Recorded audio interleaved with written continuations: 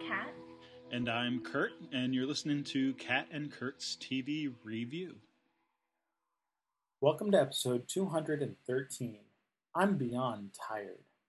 This week we're discussing Season 7, Episode 10 of Buffy, Bring On the Night, and Season 4, Episode 13 of Battlestar Galactica, Sometimes a Great Notion. As always, we suggest you watch the episodes before you listen to the podcast. Also, if you haven't done so already, you may want to listen to our first podcast to get an idea of our methodology. All right, starting with Buffy, again, we're having a little mini run of Buffy episodes here. And just to very generally say, we may come up with specific connections, but nice amount of crossover between these episodes. That always pleases me when we kind of find two random episodes that share themes or tone or ideas or whatever it is. So a lot of discussion of, I guess, kind of depression and tiredness more generally is sort of the word that's used in both episodes, which is sort of what we honed in on for the title. But this notion of the exhaustion of the struggle and getting to the sort of end of your tether and your ability to struggle on and continue on with that. And what do the characters decide to do with that? So they work rather well together that way, I think. Yeah, no, I agree. So kind of going to take Buffy character by character. The plot stuff in this episode is less, kind of forefront, I think. It's not so much about things happening so much as, I think actually in the case of both episodes, it's more about checking in with where the characters are and what their mood is and what their decisions are going to be going forward. They're both kind of setting the stage for what's coming next and sort of setting up the second half of their seasons. So, kind of going to go character by character here. And to start with Buffy, we get a little bit of a follow-up from the Conversations with Dead People episode where, they're kind of sitting around in Buffy's house and talking, and Xander's repairing the damage and they're doing research about the first and all this sort of thing. And then Buffy starts having visions of Joyce. Or initially she has one vision. She sees her mother there and kind of knows that it's not real right away. Maybe even knows or suspects that it's the first right away. And yet you still, I feel like, get the pull of the temptation to want to believe in her a little bit. Like, there's something about just the fact of it being Joyce herself that you can see the confusion on Buffy of both wanting to distrust it and also not being completely able to totally discount what this ghost is telling her. Not unlike Dawn. But even with Buffy's extra knowledge, like at least Dawn kind of was blindsided by what she thought was a real ghost and didn't really have this extra knowledge. Buffy kind of knows that people have been seeing these ghostly figures. She knows that the first is around. She should be kind of on her guard. And it's not like she's completely duped by it, but there's still something about Joyce that is comforting, even if she's probably a manifestation of ultimate evil. And so, and then she wakes up. So you have this added layer of it being a dream. And what does that mean? Which now that I think about it, that complicates it even more. Like, the first, as we've seen, like, actually appears to people in their waking lives. Now here we have kind of Joyce appearing as the dream. Are we jumping to conclusions that it's the first? Maybe is this, a dream vision of some kind? Is this Buffy's subconscious? Is this Joyce or some other spirit actually talking to her through her dreams. That's a little bit unclear. And you get that sort of classic dream trope of Dream Joyce saying you need to wake up, but it's like Xander trying to wake her up, right? So like, yeah, can we conclude that this is or isn't the first? Like, I don't know if we can be entirely sure either. Like, we can maybe be a bit incredulous like Buffy, but also could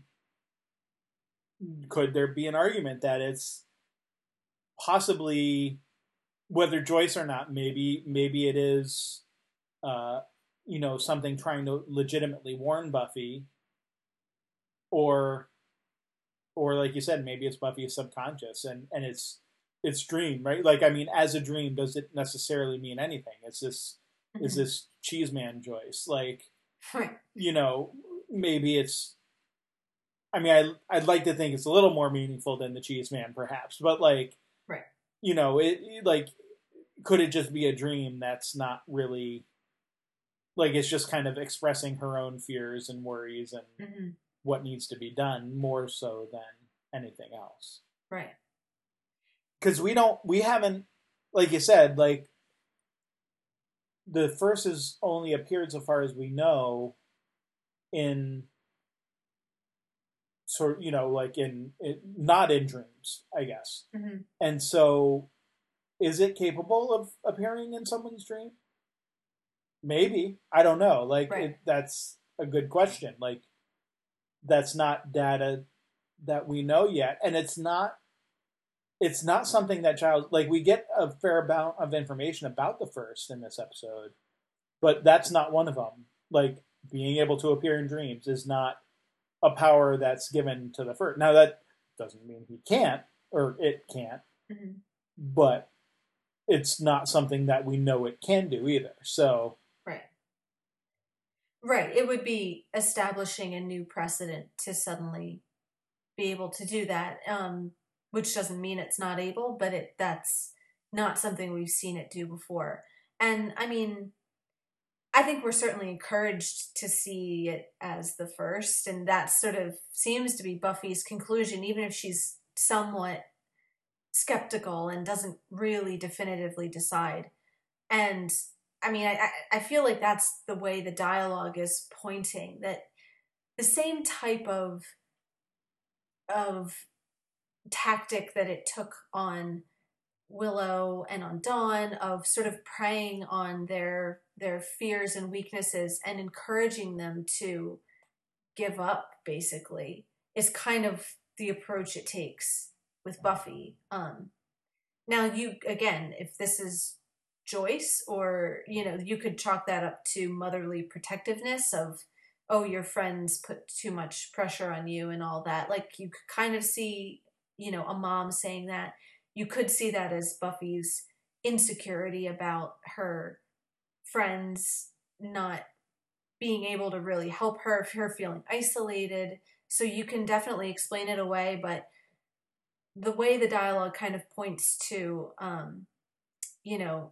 things, so, like, kind of saying, like, this language of not fighting anymore, of kind of giving up, seems to be part of the way that it's talking. Like, this evil is part of all of us. It's natural and no one can stop it. Like, that's a message of it. There might be truth in there, but there's also a message of hopelessness in there too, of like, kind of what's the point. And it's all a bit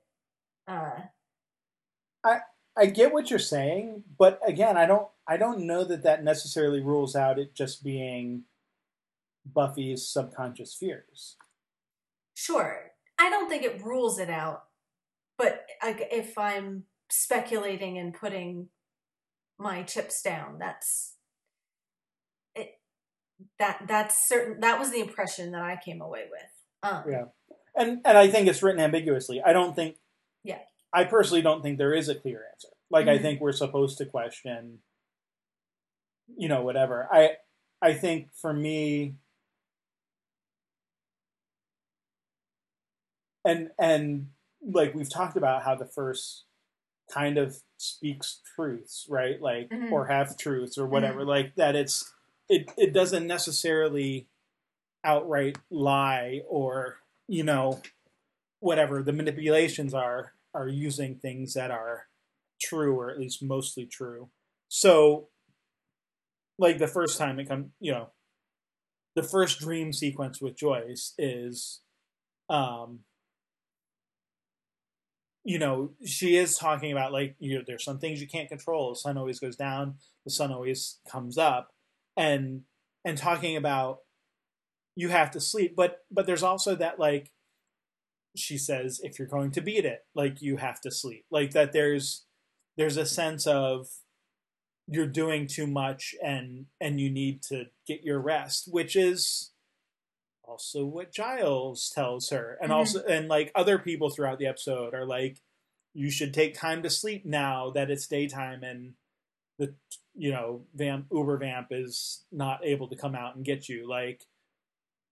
And so I, you know, I don't, which is right, like Buffy clearly doesn't go to sleep, but then she also gets beat up twice in this Mm-hmm. episode by the Uber Vamp. So maybe there is an aspect of, like, you know, in order to be in your top shape, you should, you know, get some rest and whatever. Right. But, you know, again, like, maybe that's, yeah, maybe there's an aspect too of, like, if Buffy's off away resting, then the first can kind of go work its mad, or, you know, work its evil, Mm-hmm. you know, while she's kind of taken out of the picture too. So, like, I definitely think there's a way to spin it either way, and the ambiguity is, you know, maybe part of the, you know, the question there. Right. Right. Yeah. Yeah. Yeah, no, and definitely, rather than lies, it is sort of always calculated truths, right? Like truths that are chosen to manipulate you in a particular way is sort of what the first tells. So it selectively arranges true ideas and true facts into a way that kind of encourages you into what it wants you to do. So yeah, I mean, I think it depends on where you want to place the emphasis. How do you want to spin it? Is it you should rest because you're overtired and you'll be much stronger if you take care of yourself, and if you rest tonight that means you can fight better tomorrow? Or is it encouraging rest because the struggle is too much and you're never really going to be able to beat it anyway, so you might as well just sort of not be quite so hard on yourself, because, you know, like it says, evil is natural and it's always going to be there. Which, I mean, like, that's getting into the larger metaphor of, I guess there is a metaphor to the first of the concept of evil itself. It's not just a particular villain, it's all of evil, which, like, is true. Like, I don't think the argument of Buffy the Vampire Slayer is that you can totally defeat evil once and for all time. Like, that would seem to be a thing that is not achievable in the world as we know it. To say Buffy can go out and defeat ultimate evil would be a kind of useless metaphor, I think. You know, like, Mm-hmm. there's no way to apply that in any sort of way to, like, anybody's actual experience with the world. So there is truth in saying you can't hope to defeat evil yourself. That's not a war you can win. And so maybe there's some kernel of a real thing in there that Buffy kind of needs to hear. Which by the end is kind of where she takes it, because Mm-hmm. like, she's not right, like, and this is the whole Whedon ensemble thing, right? Is that by the end she's like, we're an army, we're declaring war. So it's not by herself. It's Mm-hmm. which kind of is her thing going throughout the rest of the episode is, and I realize I'm sort of jumping over a bunch of stuff, and we can talk about a few of the particulars going here, but you know, if there's anything about this episode, like the change from beginning to end, is that she is kind of taking everything on by herself. But by the end, it's we're an army, we're declaring war, we're, you know, going to fight this thing together. So there kind of is a shift there. Right. And not the first time we've seen that sort of shift in Buffy of, you know, someone trying to do everything on their own and realizing it takes a group effort. So. Right. Yeah. Okay. So before we get into the speech, which I think is very meaty, so I want to definitely pull out some of the most interesting parts of it. Kind of wanted to go through the other stuff that kind of happens Buffy adjacent in this episode. So, very quickly, Andrew is still kind of around as their prisoner. It's not like a ton of stuff with him. It's a lot of him giving kind of color commentary and like comic relief and everything. Over in the corner, and yeah. I mean the one useful thing being that he leads them to the basement where they did the ritual and everything. So, right. He's very keen to convince everybody that he's turning good. You know, mine is a redemptive struggle, as he says.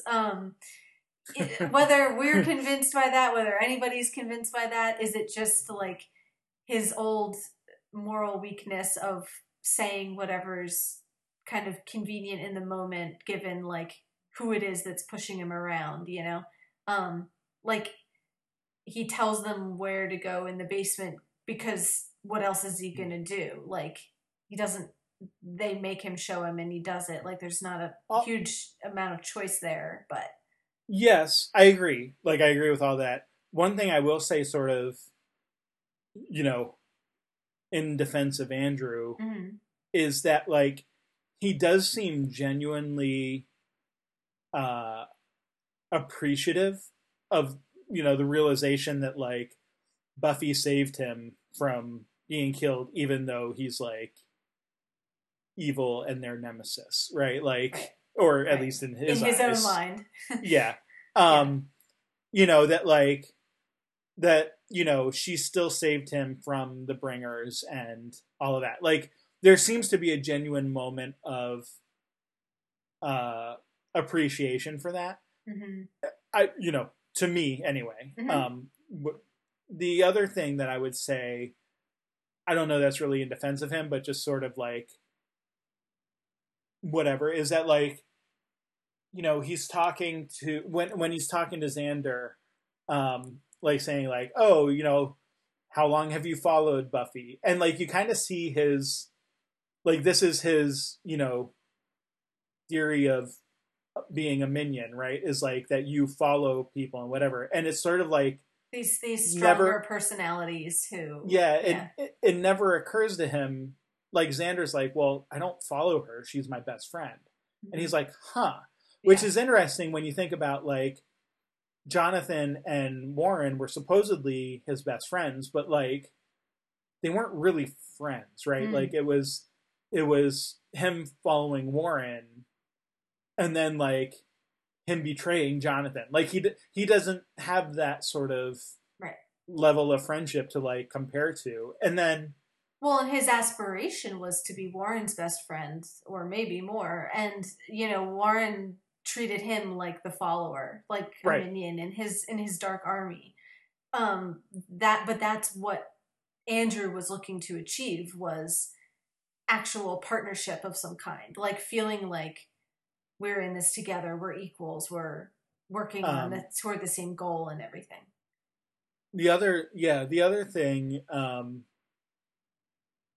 with like the Xander stuff too is then you get like Andrew's sort of like, you know, Buffy seems like a good leader. She has shiny hair. You know what I mean? Like there's like a disconnect there. Like, does he actually know what the qualities of a good leader is? Like, and maybe the more misogynistic viewpoint of like only seeing the sort of physical aspects of, you know, a quote unquote strong woman, you know, and not really understanding like, you know, what the true nature of leadership, you know, behind that and her capabilities are. Right. Right. And his general like flakiness in general, like that he doesn't really understand. Sure. True good or true evil. Like he never really understands what the good people are about, and nor does he ever really understand the full implications of what he's doing when he's being bad. You know, it's all a bit surface level. It's all about what coat are you wearing. He talks about needing intimidating names. I like the line about I went over to the dark side, but just to pick up a few things, and now I'm back. That like he makes it sound so easy to just sort of flip between the light and dark, and not realizing that like there are actual worldview implications to this of how are you living your life and what do you think about your world and your place in it and all this stuff. Like there's no depth to and the consequences of the things that you do, like the fact that he killed Jonathan, like that's more than just like popping over to the dark side to pick up a few things. Like right you killed the one person who was like still willing to like work with you and be your friend. Right. So, you know, maybe there's a redemptive arc in the future, but a redemptive struggle. But it's kind of hard to feel like there can be a redemptive struggle if you don't understand your need for redemption yet. So, we'll have to kind of see if being around them has a positive influence, but then, you know, he seems to just kind of follow the lead of the crowd. So even that isn't necessarily mean it goes a whole lot deeper than that if he just sort of does what he's told and absorbs what's around him. But anyway, wanted to at least kind of point him out. Yeah. There's some more stuff with Principal Wood. And so like after Jonathan leads them to the right, and they kind of bump into him down there because like we know he's been down, and everybody's kind of like, "What are you doing down here? I don't know. What are you doing down here?" Oh, look, we both have shovels. Yes. What's that all about? Oh, interesting. Nobody's very good at lying about why they're there, but then nobody else wants to pry because they're worried about why they're down there. So it like doesn't really. Right. Everybody just kind of looks the other way, and you know. You definitely get that sense that it's that thing of like they're so wrapped up in their own thing and trying to like convince the other person of their own legitimacy that they're not thinking about the other person's legitimacy. So, someone left this out on the grounds and so I'm returning it. Which actually is like, that's like, like you could make that argument as a principal, like, oh, one of the, you know, landscapers or, you know, janitors apparently left this out and I didn't want a student to stumble over it, so I'm just bringing it back down. Like that seems like a legitimate thing for a principal to do. I mean, not all that thing. Buffy's is a little less believable. Like, like first of all, like, why would you expect to find like an open, you know, patch of ground in? Like, this is the thing that, like, nobody ever answers. Like, why is there just, like, a patch of dirt in the basement? Like, shouldn't it be concrete slab? Like, who does that? Like, Xander's construction company did not do a very good job if they failed to, like, pour concrete in this one huge area. Well, something or someone assured that there would be this bare patch, I guess. And got around the construction worker somehow. But yeah, so more ominous and more meta than that is the later discussion about horror movies and scary things and everything. And Principal Wood takes his position of scary movies aren't good for kids. That it's something that you shouldn't mess around with, especially with young people, introducing them to images or ideas that they're not ready for and could be potentially scarring to them. So, And then she says, "What kind of movies do you like?" And he doesn't turn around. "I like mysteries. right. I like finding out what's underneath at the very end." And he gives a little smile and walks away.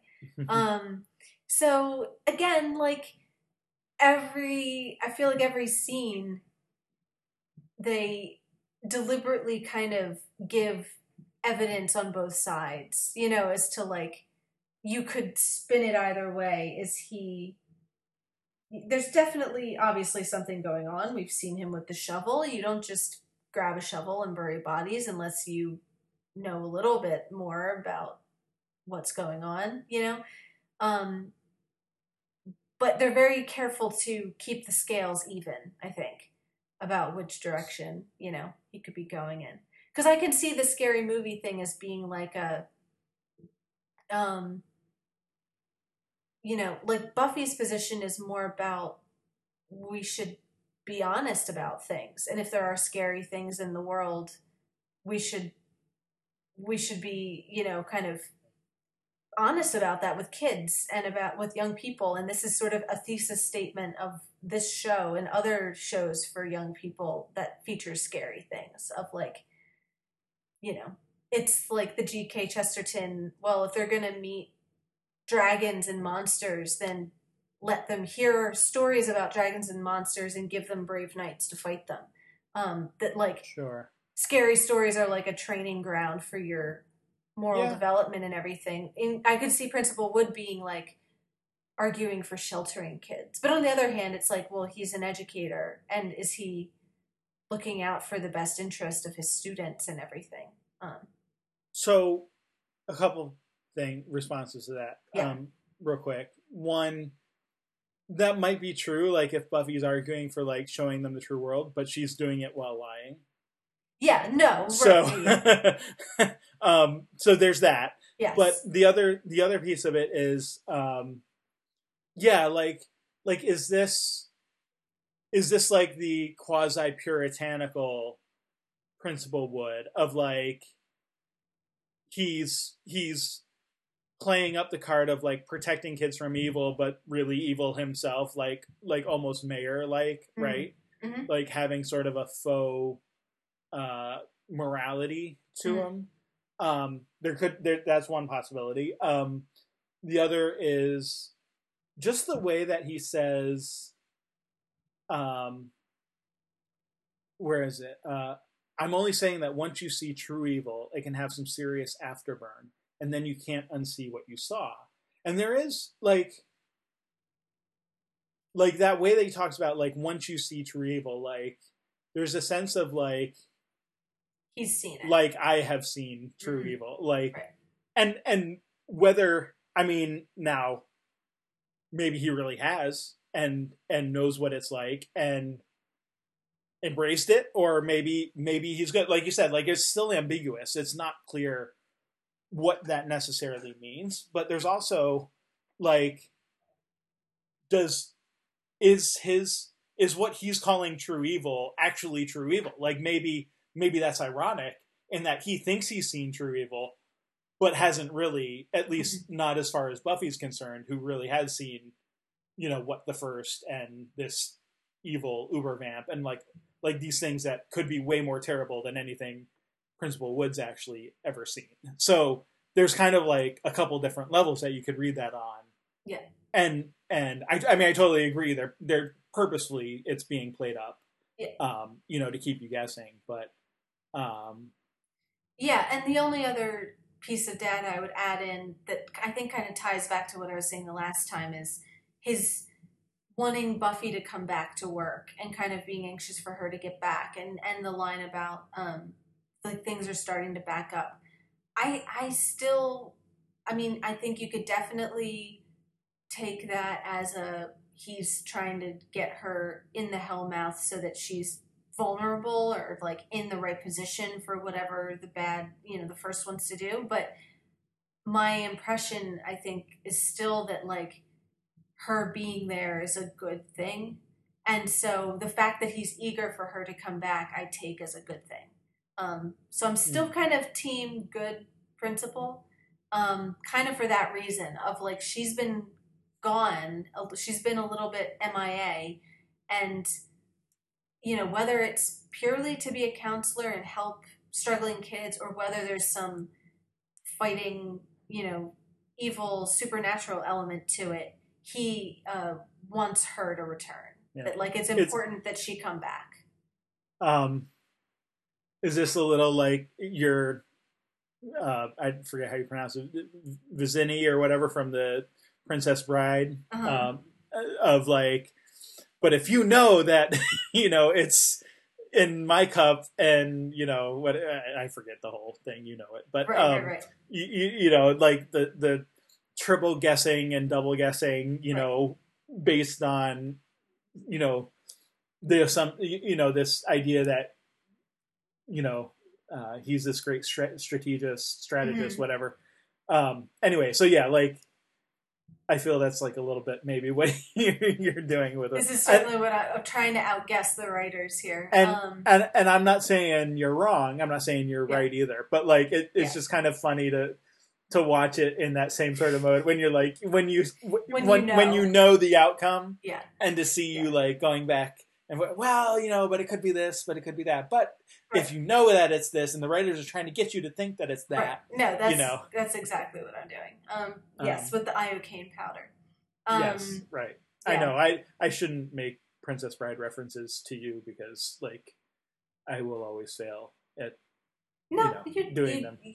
That was a good reference. I hadn't made that connection, but that's pretty much what I'm doing. It's like playing intellectual chicken with the writers here, because he's designed that way, right? Like he said, I love mysteries. That's like, and he's being very blunt about that. Yeah, not inappropriate to do so. Again, I mean, hearkening back to his name, Robin Wood, who is an homage to a movie critic who would do precisely those types of things. So it's not inappropriate at all. It's just kind of funny to see it play out.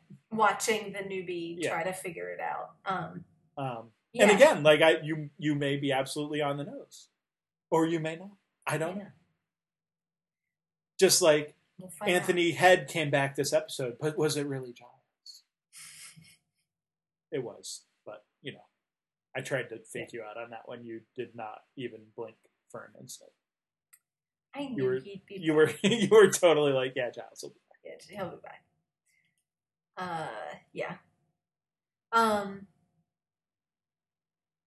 Okay. Before we get to Giles, continuing with Buffy. Most of the really juicy stuff is with Buffy, so I think we can spend most of the time on her. Sure. I'm kind of lumping the stuff with the Uber Vamp kind of into a category, but you kind of pointed out there is a succession of stages here where, like, we saw it kind of get born or raised or whatever last time, and then in this episode, there's sort of a stage in the beginning where it fights Buffy for the first time. And, well, first there's the torturing Spike stuff, so we know that it's kind of nasty and scary.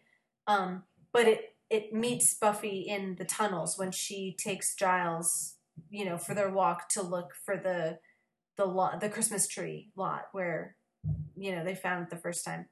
And she falls under the hole and then, under in the kind of tunnels and finds it there, and they fight, and it's sort of the first taste of how unbeatable this thing is, and how all the normal tricks just don't work and have very little effect at all. And she escapes, including a stake in the heart. Right, like just nothing happens.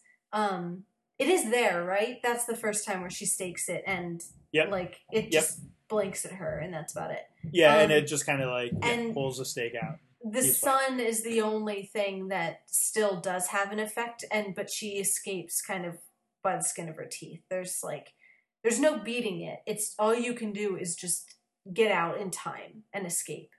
And then, so that's kind of stage one. And stage two is then they go back and talk about this and debrief, and Giles kind of gives his exposition about what it is, that it's this ancient race of vampire, like almost entirely different breed, The- and that doesn't really operate by the same rules as the vampires that we know and love. Yeah. The Turrican Gotcha. is the what he calls it. I mean, they call it Ubervamp a lot, so like Right. I don't know that the actual name of like the demon race comes up much. But yeah, the Turrican. He says as Neanderthals are to human beings, the Turrican are to vampires. So they're, which is interesting because in one sense that's like a regression, but like he focuses on the primordiality. I don't know if that's a word, primordialness, and the ferocity and like that there's in the evolution to Homo sapiens we've lost something that the Neanderthal would have had, and it's maybe technically a different race, although science has shown that there is Neanderthal DNA in human DNA, so like maybe not entirely different, but you know what I mean, like there's this there's something fundamentally different, and like for example, like you said, the usual tricks don't work, at least most of the usual tricks don't work. Can still try fire and cutting off its head, but like certainly the stake didn't work, so you might want to have a couple of other backup plans. So there's maybe more experimentation to be done in terms of what actually is effective against them. Yeah. So. And actually, the other thing, I know I'm jumping ahead slightly here. Crosses appear not to work because we see the cross from Annabelle get thrown to the ground all bloodied, and so like presumably that didn't protect her very well. Right. So. Right. Yes. Yeah. And speaking of that, so then the kind of third stage is when Annabelle runs out and Buffy follows and ends up fighting the Ubervamp again. And this time kind of, even if it's sort of shock the first time of, oh my goodness, the stake doesn't work, this time is kind of with the knowledge that nothing's going to work against this guy. And like even more successive, like there's an interesting kind of build to the fight as it gets dirtier and dirtier and more painful for Buffy. And like finally she drops the like ton of, steel poles on it. And even that doesn't, not only does it not kill it, it doesn't even do anything. It like, there's hardly a bruise. He kind of emerges and leaps back into action with not even a flinch. So the kind of indestructibleness of it is made very clear. But it leaves Buffy alive at the end. Buries her in some rubble, but the others find her, and then it kind of cuts to Drusilla saying something to Spike about, you're alive because I wish it. And so it kind of seems like that line is doing a little bit of double duty there. Like, is there a reason Buffy is sort of being saved to the end here? Is the Ubervamp only supposed to beat her up and not kill her totally? I'm not sure. Or is it just that it assumed that she was dead and that was as far as it goes? So that's a great question. And I honestly never really thought about that line doing double duty. So that's a good point, because I think I assumed that the Turrican was assuming Buffy was dead. Mm-hmm. Like maybe like, okay, you dropped a bunch of stuff on me, but that can't kill me, but you're only human, so I drop a bunch of stuff on you and you're dead. Sure. That's certainly possible, yeah. Which is sort of ironic because it's making the same exact mistake that Buffy made. Right. If so. Because then it's like Xander and Giles and Willow, like, who find her, right? Like, and it's still nighttime out, so it's like the thing has gone off. And maybe it is. Maybe there is a sense of the first saying, I'm not done with you yet. I don't know. getting to the point where we're going to talk about the potentials yet, because like I feel like there is an explanation there in when they're talking about like the first and the potentials and its sort of war against the potential slayers. Okay, well, first we'll do that in a sec. First, let's just go through Buffy's speech really quick, and then we'll move on to Giles and the potential slayers and everything. I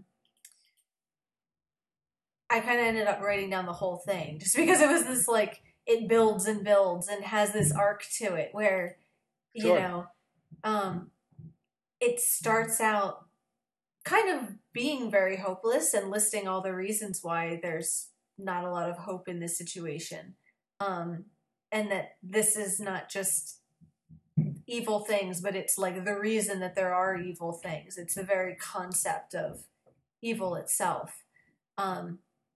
And that's when she says, I'm beyond tired. I'm beyond scared. But then she says, I'm standing on the mouth of hell and it's going to swallow me whole and it'll choke on me. It's a kind of fascinating flip. The turn, The turn there. And then from there, it gets not necessarily more hopeful, but more determined. More, it's about how we can't win, but the war's starting, so we're going to fight anyway. And rather than wait for the war to come to us, we're going to seek it out. And if we're not ready, maybe it means that they're not ready either. And the not readiness is where the hope lies. Like the fact that like nobody's ready for this. And it's very Lord of the Rings in that way. You know, like give it to the hand of the weakest person and send them on the most hopeless mission. And that's hopeful because it's the exact thing that they don't expect you to do. Sure. It's the like move that no smart person would ever make. And that's why it's smart. And that's why it's genius. Yeah. Yeah. So there's an aspect of that to Buffy's strategy here, which is like, because we're at our weakest and have no hope, that means this is exactly the time when we should be like striking. Yeah. But, which is interesting. Sorry. No. I was just going to say in terms of the line about it's going to swallow me whole and it'll choke on me. Two things there which I thought are interesting. First being the kind of like relationship to from the beneath you it devours. Like the idea of it's following up on that. Like, well, maybe that's true, but maybe that's exactly the thing which we should be using. The fact that it's, you know, we're talking almost metaphorically here, but like, if beneath you it devours, then okay, we'll give them something to chew on and maybe it'll choke. Like kind of turning that thing. And then I had, the other thing it reminded me of is Buffy jumping off of the ledge in The Gift. You know, when this idea of like, there's this magical portal opening and she's the only thing that can, by diving into it, she's the only thing that can kind of stop it and close it. So there's an echo there of her decision to kind of be self-sacrificial and probably lose, but in losing, maybe she can win the war. Maybe not. But it's about the best idea that she has is to kind of throw herself into the portal. So. Yeah, so the one thing that I wanted to just come back to real quick was you talked about, you know, if we're not ready, you know, they're not ready, and how that maybe that's taking them by surprise. And that goes back to kind of what you were just saying about the double duty of, I'm not done with you yet. Well, why aren't you done with Buffy yet?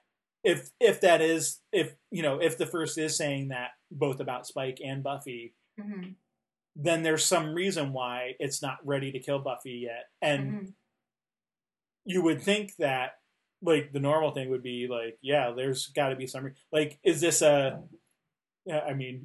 you know, several Star Wars references in this episode. Is this an Obi-Wan Kenobi thing? You know, if you kill me, I will become more, you know, I will become stronger than you can possibly imagine. Like, maybe the first knows that, you know, if it were to kill Buffy now, it would, like, rather than breaking, like maybe it would cause some sort of, coming together of the rest of them that would, be bad or something.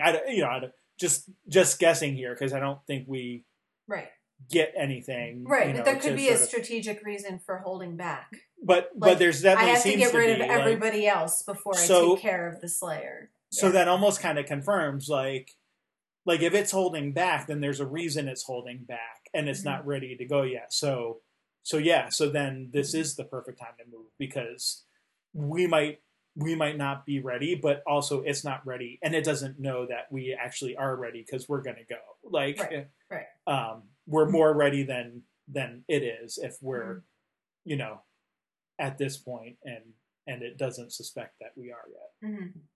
So, yeah. Interesting. I like that. Yeah. Sort of reading there. So, yeah. So, okay. Giles. Yes. Giles returns. Yay! Hey. Woo. Not beheaded.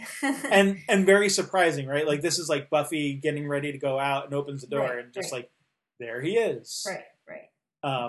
With 3 new people. Yes. Right. 3 potential Slayers and more on the way, it sounds like. So he's been sort of out there recruiting and contacting those who are still alive, and, none of these 3 have Watchers with them. So there are still Slayers out there who are maybe being pursued but haven't been caught yet, but maybe their Watchers have been taken out. And that's the presumption. He confirms. Well, right. One of them says something about, I saw what they did to my Watcher. So at least, but maybe some have them and Molly. some don't. Okay. I'm not, I'd have to. Right. Yeah. Right. And Giles confirms what we saw last time, which is that the headquarters got blowed up. So, they're kind of. And he didn't do it, much to Anya's chagrin. This is what happens when you're stuffy and repressed. Right. So yeah, they're kind of. There might be some Watchers straggling around out there, but there's no new ones coming out of the headquarters. And all of apart from the books that Giles stole, there's no more resources that they can provide. So all of their lore and wisdom kind of got exploded with them. But good old Giles, he at least grabbed a couple good tomes and stuck them in a backpack, I mean, that was probably the first point. Like, it might even be that the first was trying to get rid of the information more than the people. Right. Because how much help were the Watchers to begin with? At least in their council state. Individual Watchers can be very helpful, but as a bureaucracy, they were kind of ineffective. But yeah, so maybe it's more the information hub that was sort of being targeted there. So in terms of everything else with Giles, I mean, we kind of alluded to it a couple times. I don't think there's too much more detail, but just he brings his good sense and his wisdom with him, and that's not to say he never gives bad advice. Like you were kind of saying, some of his things that he's saying sound like the things that the Joyce ghost was saying. So we could question the wisdom there about resting and taking a break and all that kind of thing. But this is a big enough problem that he's moved on from his you need to figure things out on your own stage. And he's not telling Buffy what to do, but back to offer support and guidance and everything. And then he tells her at the end, they're depending on you. That's not exactly what I needed to hear. Yes, we know, Giles, we know. So, okay, the 3 Slayers that he brings. Well, hold on.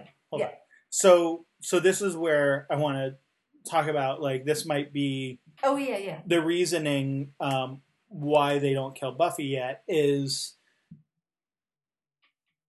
I mean, this ties into the 3 potentials, right? But Dawn asks, they're all Slayers, and he says their potential waiting to be recalled.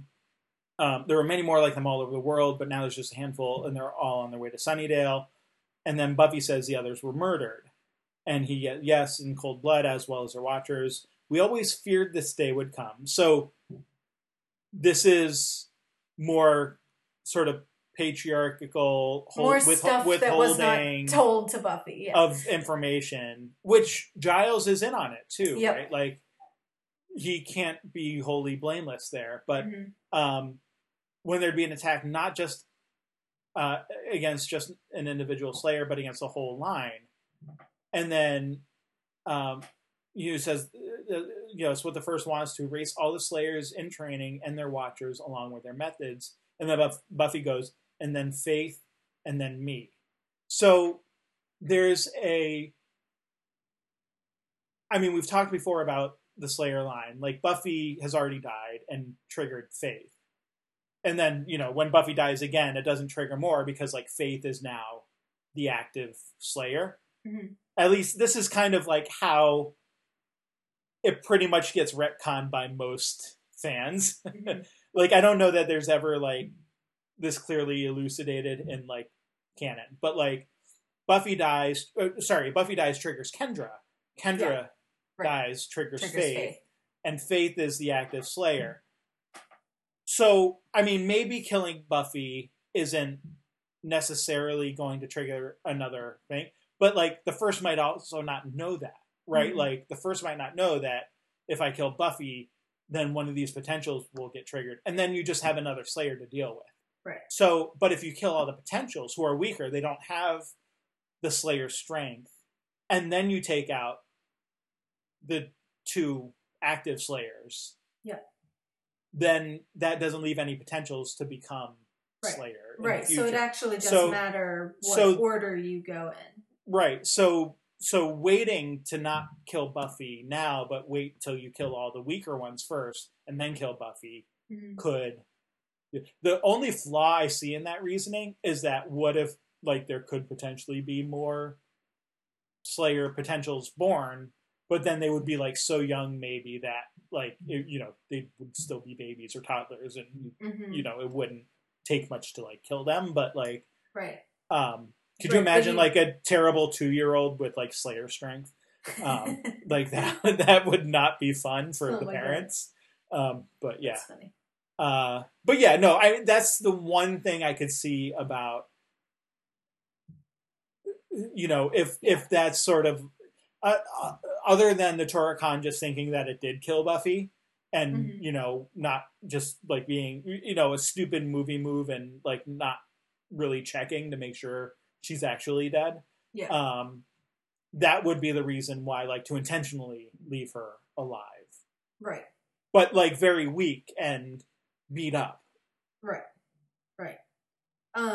Yeah, and that line seems a little too conspicuous to me of kind of the edit from Buffy to Spike and the First kind of saying, this is all part of my plan. Whatever it says, like, but as I said, I never picked up on it before, so if you're alive, it's because I wish it. And so, like, I it seems deliberate to me, and that makes sense that, like, there is a succession here, and that there's a reason why it's going about things in the way that it is. Yeah. So, I think, I like that theory. I think you're right that the deliberate reading makes more sense. Like, that, now that you point it out to me, it seems like, oh yeah, how could I have missed that, even though I did? Well, sometimes it takes a fresh pair of ears. Pick up on these things, these subtleties. Thank you. That's a very generous. It's like when you're trying to do something and it doesn't work, and then you get that one person to just come in and it works magically. It's like, it's the way it happens and then you're every like, time. Why didn't I see that? Like, every time anybody in my office uses a copy machine. Doesn't matter how many times you do it, but it's that one person who comes in and does it one time and it works. It's the rule. So, anyway. Yeah. I like that theory. So, as for the individual Slayers themselves, we don't get a ton. We get little things. The potentials, you mean? Yep. Yes. So two of them are, are from England, come over with Giles. Molly being very kind of like earthy and cockney and kind of, you know, blunt about the way she just, oh, bit of a mess. Like just kind of, not in a mean way, but just sort of tells it like it is. Um, and Annabelle has more of the stuffy, repressed side of, that type of English reserve, and is telling the others to be quiet and to be serious and to listen and do what they're told and pay attention and all that kind of thing. And kind of that's in a way what kind of gets her killed in the end. Like, so she's the one who's saying throughout that they're going to be fine, that they just need to sit tight and do what Buffy tells them and not worry about things. And yet she's the one that panics and, flees the house, which is a dumb move. Yeah. But maybe you kind of get the sense that it's part of the reason that she panics is that she's so focused on, her fear. And like, at least whereas the others, maybe they're more open about their fears, but there's a kind of honesty to that. And whereas Annabelle kind of wants to pretend like she's fine and everything's fine and they're going to be fine and all that. And she's the one that kind of can't handle it in the end and ends up, making a break for it. Yeah. So, and then Kennedy, the only thing I would add to that is just that, yeah. like, it seems like maybe the trigger is, like, realizing that, like, Buffy can't actually keep them safe, right? Like, and I mean, there's a sense in which sort of Buffy kind of contributes to that in a way of not wanting to coddle them, right? Like Giles kind of is like, shouldn't we talk about this somewhere else? And Buffy is like, what? Not, you mean not in front of the next generation? Like, they have a right to know what they're up against. But it's kind of like learning that Buffy wasn't able to kill this uber vamp and, isn't sort of really familiar with all that the first is and what it can do and, like, all this stuff. Like, those are the things that seem to be what Annabelle picks up on, like. And I like all of that, I think, ties into what you were saying, like, not to refute it, but to agree with it, to say, like, then, that, like, makes her repression or her sort of, like, whether it's real or sort of a faux, chin up, keep on keeping on, attitude, realizing that, like, that's all sort of, like, not going to happen the way that she hoped it would.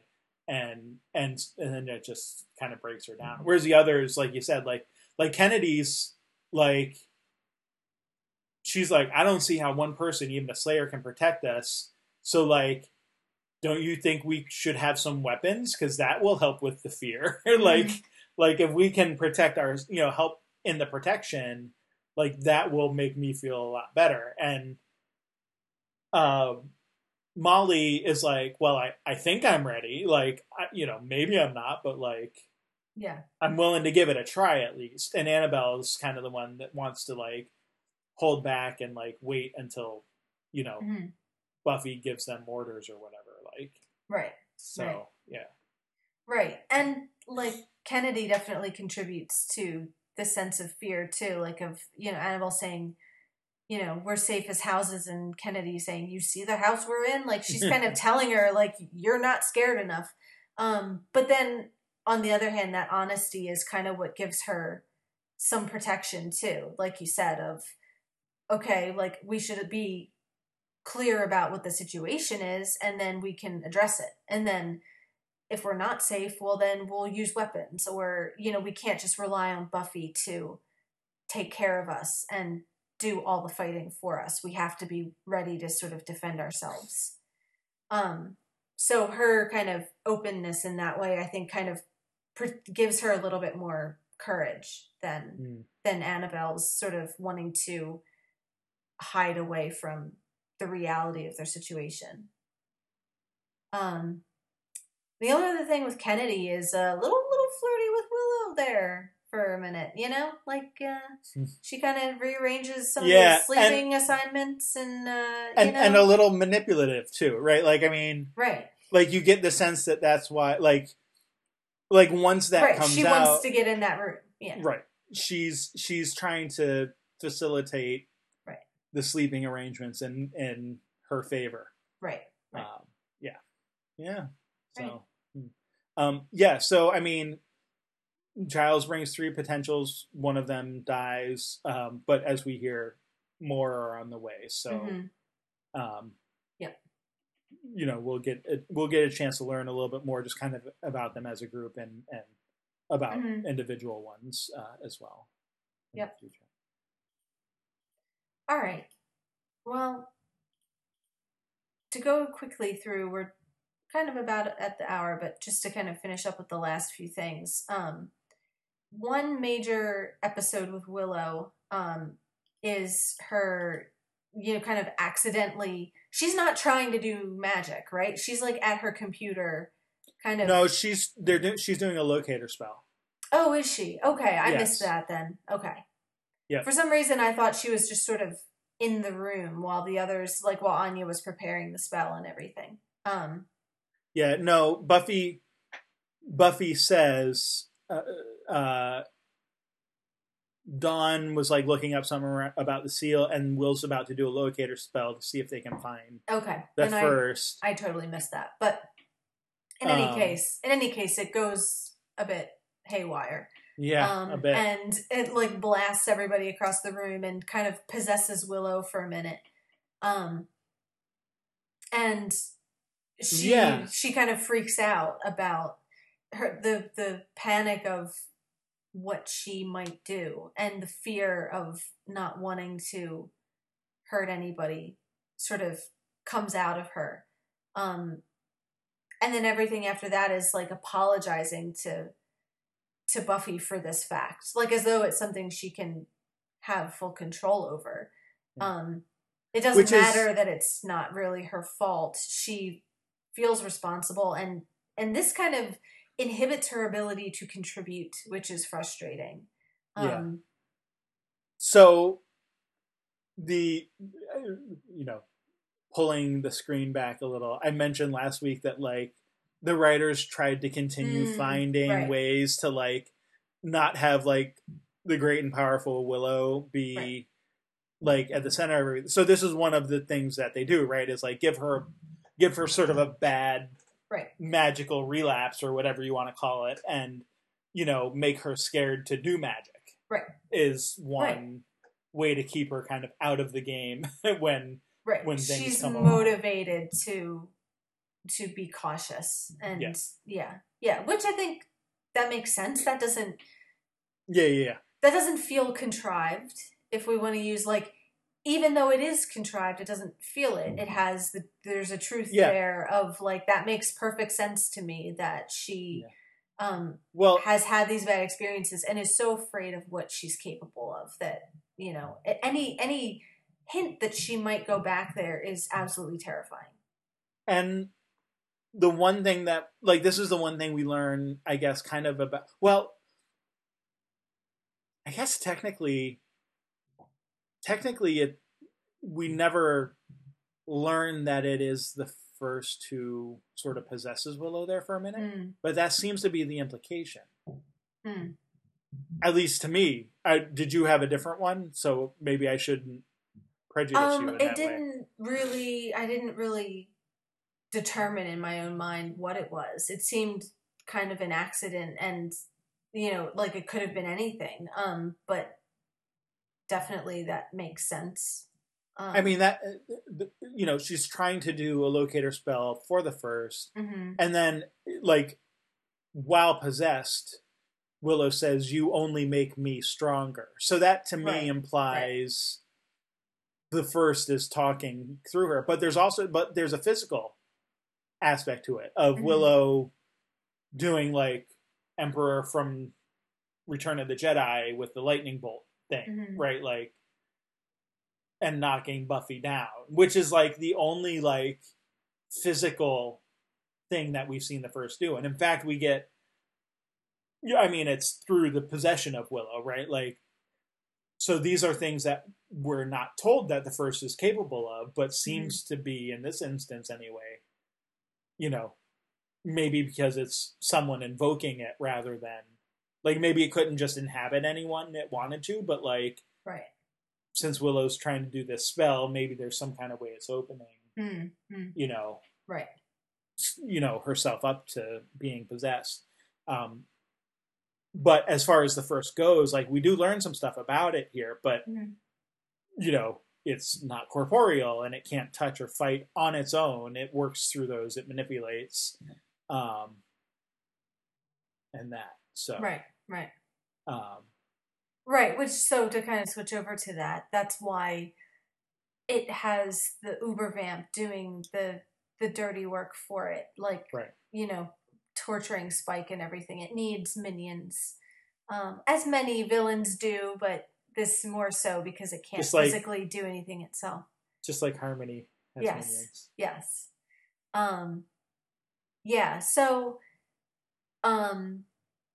the stuff with Spike is like, mostly kind of trying to get information, but kind of just like weakening him, just like putting him kind of through hell and through the ringer, to make its point.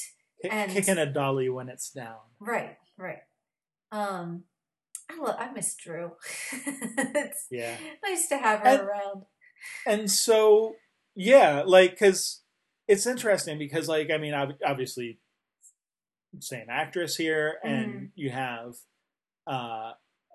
you know, very Drew-esque stuff here, but, like, there is some subtle things here where it's like, it is kind of not Drew, right? Like, either. So, like, you get, I mean, you get Spike saying it. She like, was crazier than you. Yeah. You're not Drew, and the First going, I'm really not. But yeah, there is, like, there's just some like definitely like a good, you know, attempt at Drewness, but like, yeah, just kind of like a little more purposeful maybe is the problem. It's a little too focused. Yeah. Yeah. But like, well, that, like, I think that's written well. So talk about contriving, right? Like, you're contriving the First contriving to be Drew. Right. But I think it's really done well, where it's like, it gives you that sense of like almost Drew, but not quite. Right. And right. Spike is clearly picking up on that. Right. And unlike before, like, now seems able to resist kind of the will of the First. So, yeah, I don't have any more than that, but right. And is that because it's declared itself a little more, like, is it not attempting to, like, kind of possess him in that way? It's, maybe it's switching over to wanting him to be on its side intentionally rather than kind of being coerced, or maybe because it's now kind of presented itself, maybe it doesn't have that same influence that it used to have. It's, that's not really spelled out. Maybe we'll get more of that later, but but anyway, yes, Spike is resisting now, and Buffy believes in him. So that's his, he's another character that has to be getting pretty tired, but that's his motivation, is he can be good because Buffy says so. So yeah.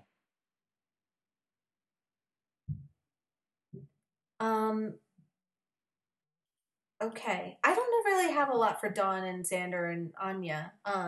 Little lines here or there, but and not a lot of like character stuff so much. Yeah, they have a few throwaway things. I mean, Dawn's like fascination with like beating up Andrew is kind of funny. And then like her and Anya throwing water on him, then like saying he drooled a lot, like right, like who can find the most unpleasant way to wake him up, like yeah. I mean, yeah, there's some funny stuff there, and Xander joking in the face of death, kind of whatever. Yeah, I don't think there's a ton there. Some, later relief moments, but yeah. Andrew plays the lighter relief stuff quite a bit. Yeah. Here on out. Right. For as long as he lasts, anyway. I'll say it that way. Sure. Right. The council knows no other way, and it cost them their lives. Everybody just kind of looks at him like, dude, pick your moments.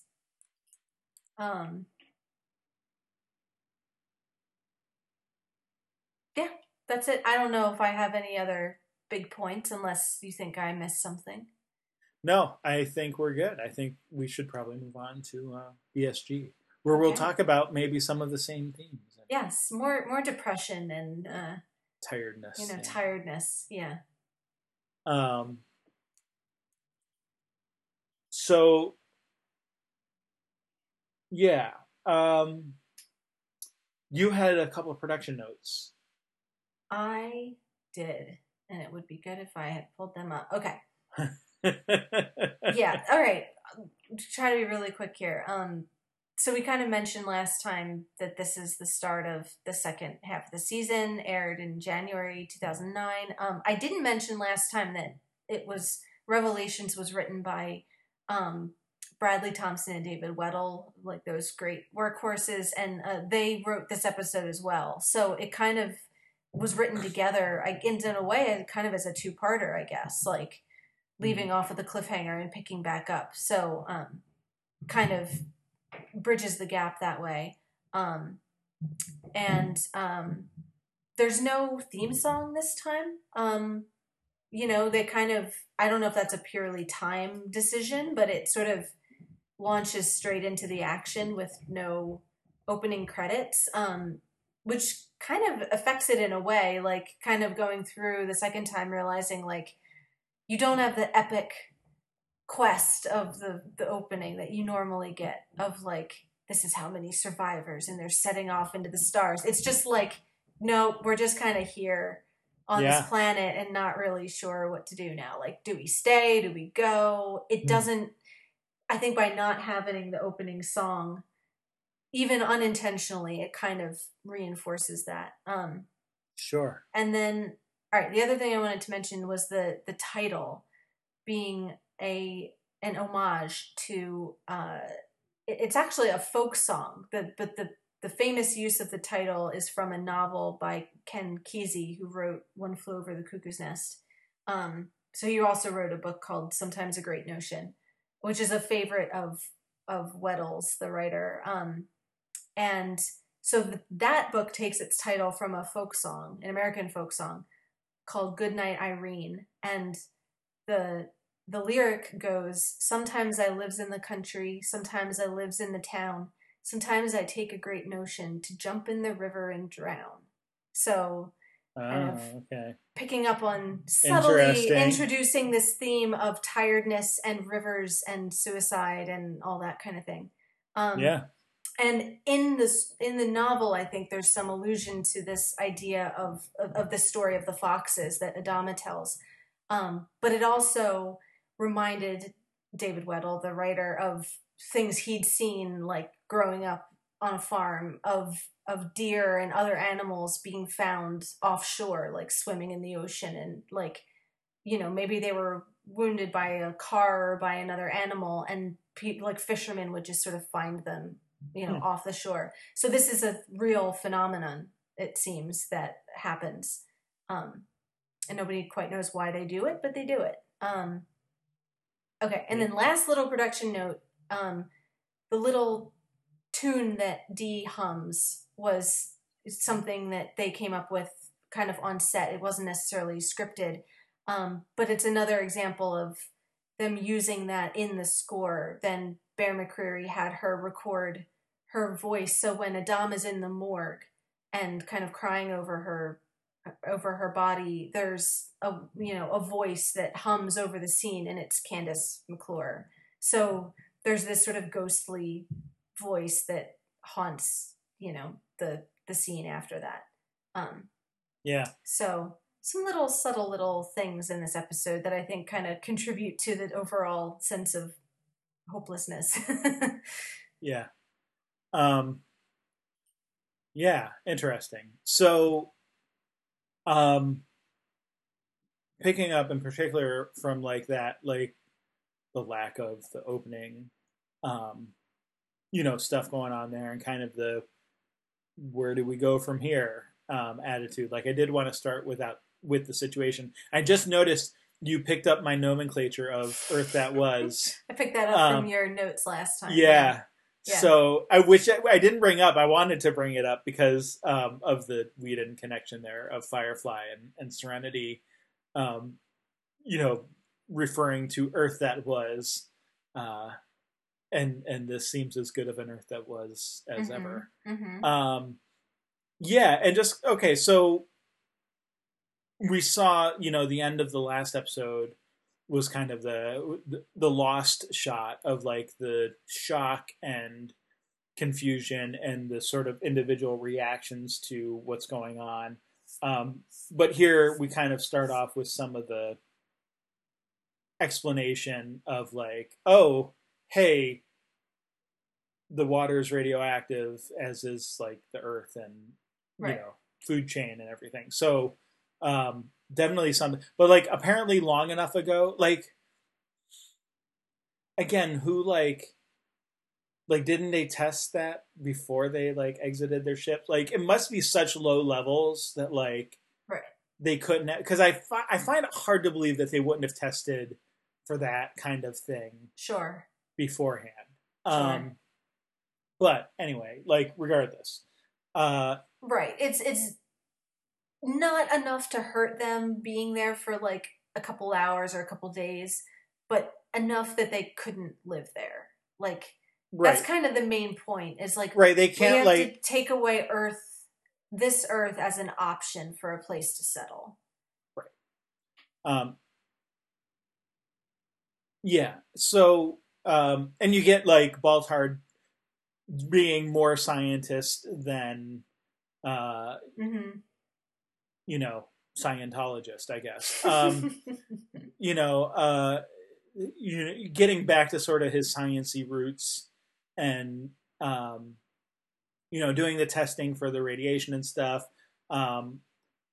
looking at the remains and finding out through I guess DNA analysis that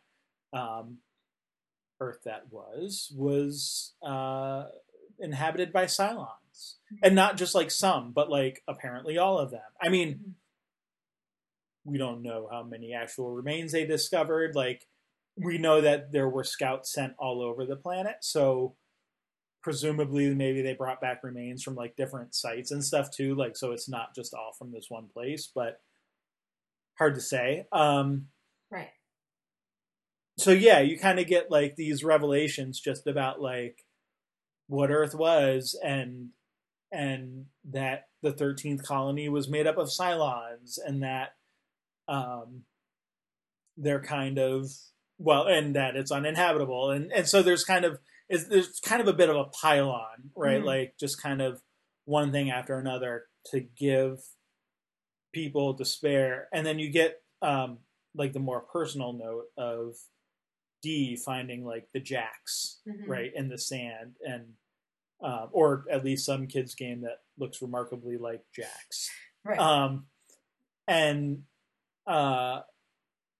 sort of her reaction in the Raptor on the way back of the crying and stuff. We'll get to Dee more specifically later, but just kind of again all of the individual situations that or the overall situation, but all the also I didn't notice till the second time around. You get the circular thing of Ty at the beginning and the end, standing on the shore, looking out into the water, which of course by the end has a much greater significance when he's wading out into it, and you're thinking of the story like you just referenced of the foxes swimming out, or allowing the tide to take them out into water where they can't survive anymore. And so you kind of get that foreshadowing right at the beginning, which I didn't pick up on until the second time through, kind of for obvious reasons. So anyway. Right, and that connects to Dee too, even though she doesn't wade out, she's at the water kind of, picking water up you almost and looking think in. So there's a subtle little connection of her there with Ty and the water and all that. Yeah, and there's that moment of like hearing Baltar like nobody should drink the water, and then seeing Dee like cupping hands in the water. Yeah. Like you're almost like, is she gonna drink it? Right. No, she's only like bathing in the radiated water. Yeah. But yeah, much safer. But water as a kind of little motif of death and suicide, or kind of giving up, as opposed to water as life, right? Like, I mean, kind of the thing that they really need for a sustainable, colonization is water they can use to live off of. And here it's just the opposite. It's a thing that, brings death and destruction. Right. So anyway, so that's the situation they're up against. I kind of, so similar to what you did, I would rather move kind of through by character than plot, and I'm going to switch it around. Like, I think we're going to go faster early on, or I hope we are, because we're going to talk a lot about Dee. We cannot shortchange Dee. So we definitely will talk about Dee. Can go through some of these early ones, because I honestly, like, I don't know that there's a ton to say about Adama. There does seem to be sort of a progressiveness to his own. Like, it's not like Dee finds.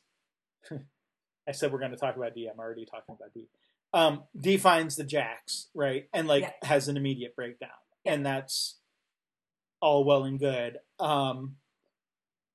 Adama is his more level-headed self, but progressively sort of breaks down over the episode with different things. So, like, it's out of order, but I want to talk about him and Ty sort of first, because there is that, like, there's the revelation from Baltar about the Cylon stuff, and Ty's like, we need to talk, I'd like to explain some things to you, and Adama, like, just basically ignores him, right off. But then there's, like, all the other stuff that happens, and, stuff with Roslin, stuff with Dee, and then Adama goes, like, charging after Ty and is like, all right, now it's time to have that talk. After demanding a sidearm from, like, a rando, Marine there, walking past, like, the ongoing destruction, and not destruction, but, like, what would you call it? The breakdown of, like, chain of command. Like, there's literally two guys fist fighting in the middle. He just walks right past them. Right, and people, like, sitting in a pile crying, and people just staring into space, and the big frack Earth graffiti is great. Like, as he turns a corner, and that's everybody's attitude in this episode is frack Earth. And his complete tunnel vision to all of that. Right, he just marches on. Not caring what's going on. Right, which, like, you're kind of right that he starts out somewhat aware and somewhat, like, he might be able to handle it, like, about, we got to do something, morale's going down the toilet, is what he says. So, like, there is an awareness at the beginning of, like, okay, this is a bad situation. I'm recognizing this. I have to do something about it. But it's once everyone else starts to break down is when he starts. Like, it's really Roslin and Dee who kind of get to him. And then his own breakdown sort of begins. So anyway, so then he's ready for his talk with Ty to, like, finally have their chat. Yeah, and actually, I mean, right when he says that, more morale is starting to break down. Like the unstated thing is like including my own, right? Like Sure. that's I mean, and maybe he doesn't recognize it, and we don't either necessarily at that point in the Mm-hmm. episode, like you said. So yeah, I mean, like not to put too fine a point on it, but like the conversation with Ty is, you know, somewhat suicidal. Like that's kind of the conclusion that Ty comes to anyway. Mm-hmm. Is that Adama isn't there to shoot Ty, but to get Ty to shoot him. Mm-hmm. And that, yeah, I mean, obviously he's drunk at that point and clearly upset, having just come from the morgue and seeing Dee's body, and saying, I failed you. And I mean, he does it by goading Ty every way he can. Mm-hmm. Calling him a Cylon, talking about Ellen, Mm-hmm. in the most ungracious way possible, and Mm-hmm. sort of, I mean, and not even that. It's this goes back to the idea like we were talking about in Buffy of like not even that it was necessarily lies, but certainly like Ellen's infidelities are not unknown to Ty. But it's the way that he brings it up, and the way he the way Adama sort of dangles it out there for Ty to latch on to, and trying to get him to shoot him, but and even questioning his friendship. Like, he says like, I didn't write down the exact quote, but is that how it works? Did they like program you to exhibit all of the qualities that I admire? Which Which is my like the funniest line. Yeah, that my Adama ever response says to that is both like, times was like, "Oh, what Bill." exactly qualities in Ty do you admire? Like, It's hysterical. yeah, Yeah, like that. Oh man, he has such a tie-shaped hole in yeah, his heart. yeah. Like it's terrible. Bill, come on. Well, And also, I get the program you to be my friend thing, that like you're questioning your whole relationship and everything. But like, yeah, like come on. Ty is not an admirable person. yeah. Well, but so the question becomes there, like if we're taking that seriously, Mm-hmm. which maybe it seems like neither of us do 100%, but like if we try to take it seriously anyway, Yeah. like there is a sense maybe where you could say like, actually there, I don't know, I still think it's still far cry from calling it admirable, Yeah. but at least that like Adama and Ty seem like the way that Adama's acting in this episode seems like maybe they're not as far apart as like other times in the series it might seem like they are, like Mhm. personality wise, like Mm-hmm. we've seen Adama get more and more into the bottle Yeah. than Right. in this last season or so, Right. And when than Ty any is time telling you before. you've had enough, you maybe have had enough. Like, And literally Ty was drinking right before Adama walked in, right. and Ty accuses him of being ahead of the game. So like Right. when that's the case, yeah, like maybe so there is a sense in which maybe like, okay, so Adama doesn't like delineate what exactly the qualities are, which he finds admirable, but Mhm. maybe there is something there, like despite being a raving lunatic drunk, you still somehow always seem to function and make Mm-hmm. fairly decent decisions most of the time. Mhm. like maybe that's something along those lines that would be like the admirable quality. Like Right. maybe it's not something that we as individuals like, or as a collective sort of group of people watching the show would necessarily Right. call admirable, but maybe there's something there that Adama recognizes in Ty's high functioning alcoholic stupor that he doesn't have himself. And so maybe that's admirable. I don't know. I'm certainly fumbling because I kind of only less than half believe what I'm even saying here, but like trying to at least give like a semblance of possibility that there's something there to latch on to. Well, and there is something there of I think maybe the immediate aftermath of New Caprica being the exception. Maybe Ty is better at keeping on through these kinds of terrible disappointments better than Adama is. Like, we have seen Dama fall apart more often. Like, these things get to him in a more personal way. I mean, here again, we have him kind of starting to lose it, and it's Ty that's sort of being the rock, and he can't keep himself out of the bottle, but he can tell Adama when he's had too much, and okay, we're done, and we're going to put this away. And maybe it's just that function of being the guy that's always there for you. And like, it's not even necessarily that Ty says or does the right thing. It's that consistency of his presence, loyalty, and his support, and you know, so maybe that's or his ability to function in these kinds of horrifically awful situations, like you said, which is certainly at this point the thing that Adama probably envies more than anything else, is how do you go on from here? How do you keep fighting? And it's Ty saying, well, you have to, because you're like in charge.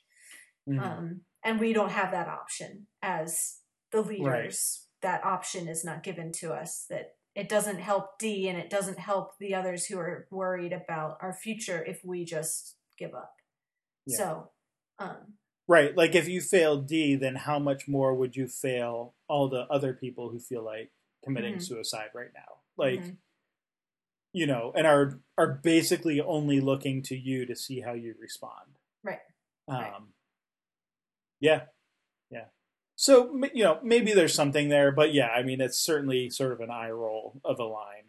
And I can forgive to the extent that, like, there are people have those blind spots for their friends and their, you know, family and people they've known for a long time. You know, it's not the first time that people would put others on a pedestal that from the outside can look, you know, a little bit ridiculous. I mean, that's quite a pedestal for Ty to be on, but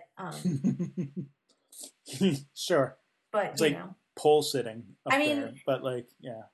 Favoritism is a very consistent part of Adama's character. You know, the fact that certain people get away with murder and others not so much. So he is nothing if not consistent on that point. And Ty is consistently in the favorites group. Yeah, he's probably the biggest beneficiary of that policy. Yeah, absolutely, yeah. So, you know, there's that. I think we can call it a serious flaw, but a consistent one in Adama's character. But so I mean, and then so they. The irony, right, of course, is that Ty says, this is the one time I can't help you. Like, I would do anything for you except for this, you know. I would do anything for Adama's love, but I won't do that. So that turns into Adama realizes, like, and I mean, and Adama's not going to kill himself. Like, everybody knows that, including himself. So,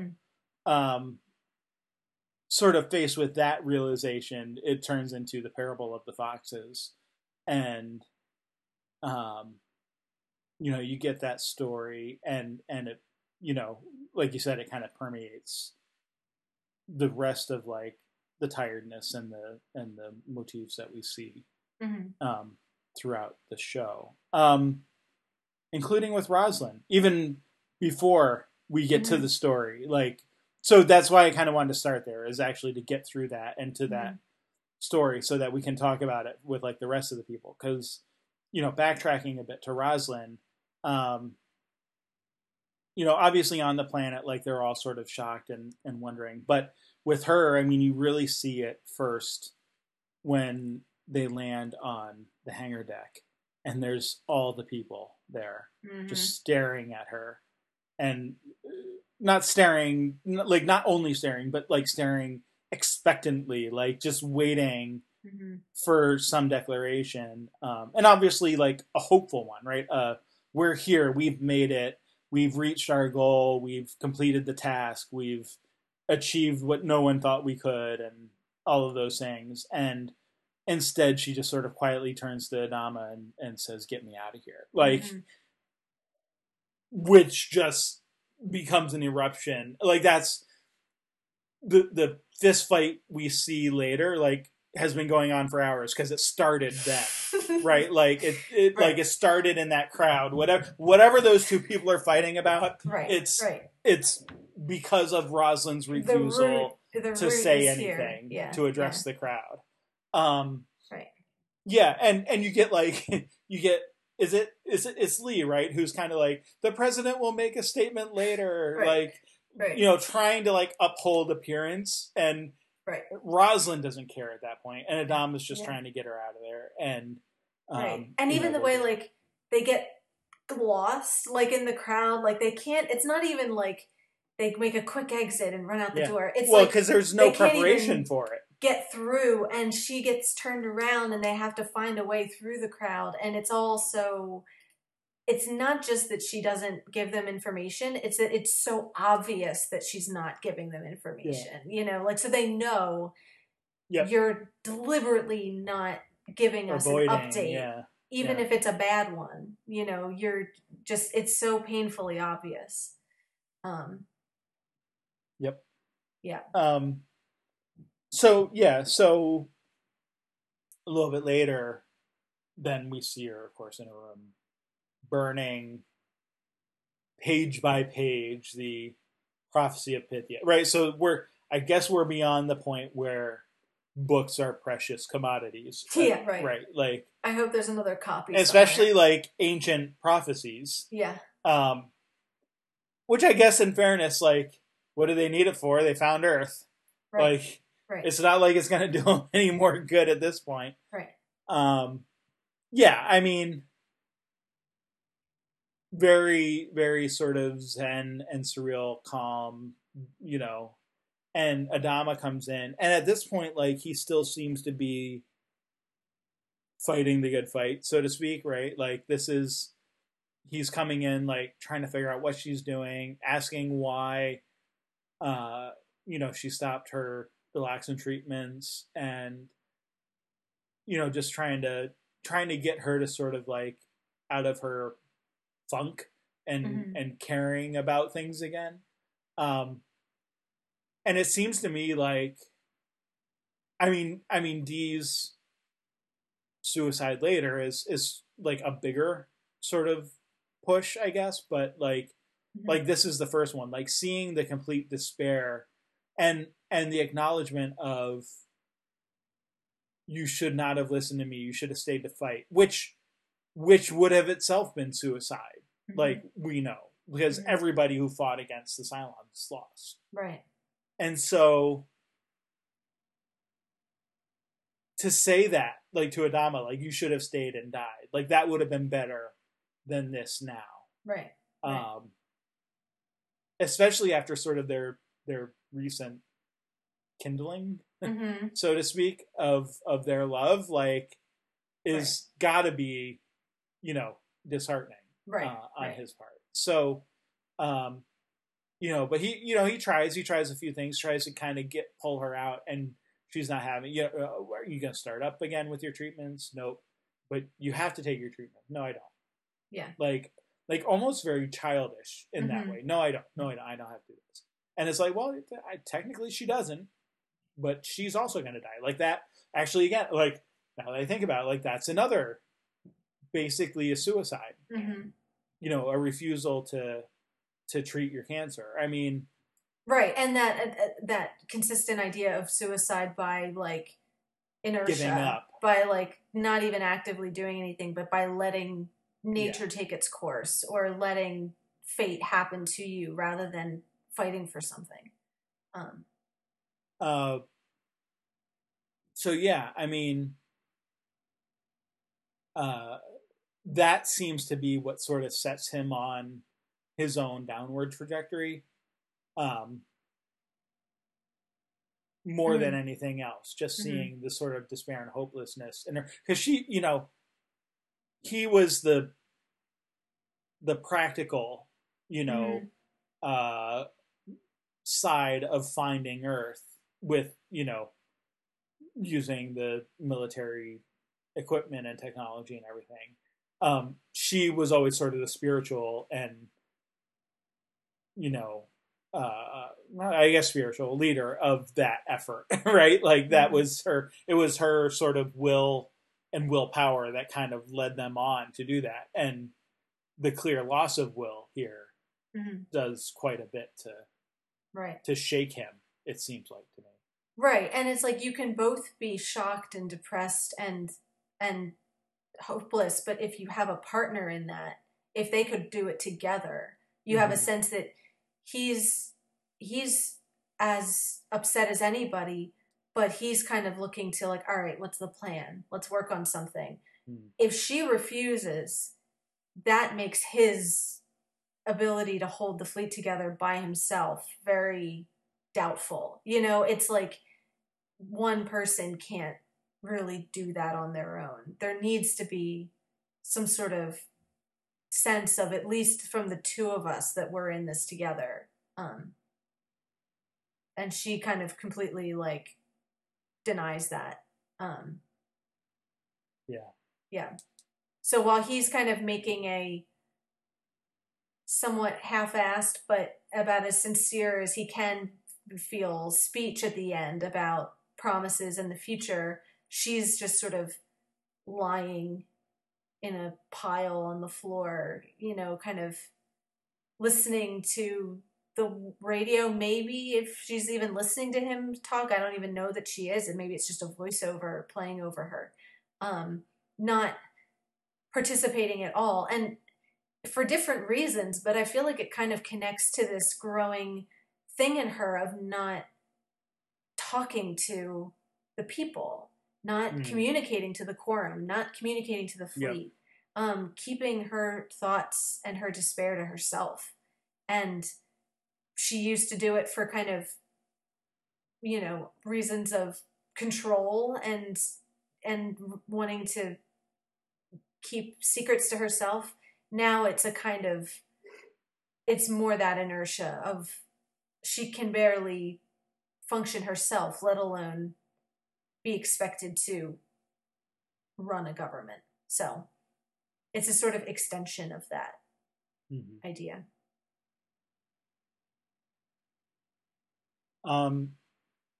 So the other, so, well, I mean, all right. So we talked about Adama quite a bit, and more than like I wanted to spend on him. So we'll get to Lee later too, but it's kind of Lee who then, I mean, he kind of pulls out with Ty, but like there's also like Lee's refusal to get drunk with him, but then also kind of like, yeah, we need to like get going here. Like we need to figure something out. And it's Lee who takes on a lot of that before D, like with addressing the quorum and kind of taking on kind of both their leadership roles, but like in different, sorts of ways, and kind of trying to press on. Yeah. He does become the one that helps everyone kind of move past the funk that they're in. But we can talk about him a little bit. Before going to them, want to quick touch on the Cylons on Earth. I mean, long story short, we get the penultimate four kind of all had their revelations about having lived here before, and presumably like were there when the nuclear winter, Holocaust, whatever, apocalypse, bring it on, came. Like not just that, but like Tyrell found the exact spot where where his ashes were blown against the, cinder block wall. That's such a dark little moment when he points at the like stain on the wall. He's like, "That was me." So it reminds me of the Ray Bradbury story, There Will Come Soft Rains. Of like the imagery of like, was it like children playing ball or something in the yard that's like emblazoned on the side of the home. Right. Yeah. Right. And the despair of, is that what it all comes to? Like, is that like that was the culmination of a previous life, was blown to smithereens in a marketplace, like that, like that's a very nihilistic kind of revelation for him to have. Yeah. Well, and also like, if we have this mantra of this has all happened before and it'll all happen again, like what does that mean? Like, that's a very dark place to go to. Mm-hmm. In the end. But yeah, and so I mean, you get the hearing of the music, and Sam, artsy fartsy sporty Sam, he does it all. Yeah, being the one to have Sam was like the Bob Dylan of the Cylon Earth, right? Like, he used to play that song, which so he says to the woman I loved, and then Tori's like, I remember. So is that like implying a thing there? Right. And then she's like, oh, you played it for all of us. But like, I have the same thought. Like, you remember, huh? Yeah. Yeah. Right. Yeah. Anyway, I don't like, there's not enough to go off of there, but just kind of had that thing that had that wonder. So, sorry. And then you have Ty's revelation, which doesn't come at the same time as the others, but is at the end. And it's after all of these like depressing things have happened, and the conversation with Adama about the foxes and going out into the ocean. Right, letting the current just carry you away. And you get Ty staring out over the water and slowly walking into it. Right. And also after talking to Deanna, who says she's staying behind. Right. Because, why not?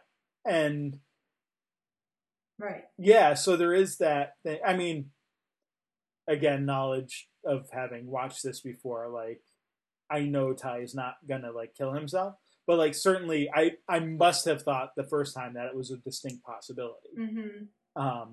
Right. No, and it is subtle. Like, I could see kind of, I think that sense has got stronger with me as I've rewatched it and am more knowledgeable about I'm paying better attention to the story that Adama tells and everything. Like, the first time it all just kind of washes over you, but certainly the more often I watch it, the more I feel like, why is he going out into that water? It's conspicuous after all this talk of drowning. And and in a little catastrophic twist, that's what brings about his memory, right? Like he finds like the door to a safe deposit box where presumably, that's what he remembers, is where Ellen died. Right. So it's what triggers not only his memory of the past life, but the reveal of the fifth of the final five, and the fact that it's Ellen, the fact that which, given the fact that he killed her, is a sudden moment of hope of like, hey, she's a Cylon. This could change everything, like, in the midst of this despairing moment, there's a possibility for rebirth here and redemption and everything. Yeah. Well, and also, so the rebirth, like, I mean, literally, she says, we'll be born again. Like, we'll, have another chance here, through the resurrection technology that the Cylons have, but also that the final five can be resurrected. Right. Which is not something we necessarily knew at this point. We knew they were Sure. special and sort of one-off. So there isn't, Right. and all of the resurrection stuff has been destroyed at this point. Right. Um, Right. Which is another catch. Like, oh, they could be resurrected, but we destroyed the hub. So Yeah. can they now is a question. but also the realization that Ellen Ty died before that resurrection stuff, Right. was destroyed. So what does that mean? Right. But at that same time, so playing devil's advocate here though, like, did they have bodies for Ty and Ellen and the other final five, like, on the resurrection ship? If so, like, what were they, like, sort of cordoned off, like, in a area not accessible to everyone else, like? Right. Well, just kind of. Yes, it does beg that question for sure. Right. So yeah. Anyway, just thinking through that. To be determined later, like in future storylines, I think. But yeah. So anyway, but yeah. So anyway, so you get that revelation, and of course he does not. At least, I mean, he's still standing in the water when the episode ends, but like the presumption there is that now he at least has something to live for. Yeah. And maybe he was never going to kill himself anyway, but now he certainly isn't. Right. So the other thing to touch on before we get to the long discussion with we are almost at 2 hours. But anyway, is the Starbuck and Leoben stuff. Yeah. They're trying to find the signal that led them to the planet. And they do. They find it. It's Starbuck's ship. And Starbuck's ship leads her to Starbuck's ship, which she's in. Yeah. Which a burnt body wearing her dog tag is in. And anyway. Creepy blonde hair just like hers. So like that's the scariest. The hair is the creepiest part of it. Sure. So yeah. Which sets her kind of freaking out a bit, of course, like as one would. Yeah. Curious how actually you bring up the hair, like how does like the entire rest of her body gets so charred out of recognition? Sure, but like the hair is fine, like recognizable after presumably thousands of years. Like we don't know, but like right. Yeah. Anyway. Right. Or is it more recent? Like the timeline is weird. Like. Right. Well, yeah. So I guess maybe the Viper like more contemporary to when she went missing and was presumed dead and everything. Right. So maybe it's not that long, but which still like begs the question of how is her hair? How is her hair still fine? Maybe she has protective anti-inflammatory product in it or something. I don't know. That's probably it. Maybe hair is a fire hazard in a Viper, and you have to I don't know.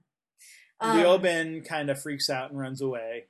Yeah, right. So all of his intuitive, spiritual, BS. Spirit guide Leoben is kind of BS in the end. He flees in kind of horror at this whole thing. So much for his help.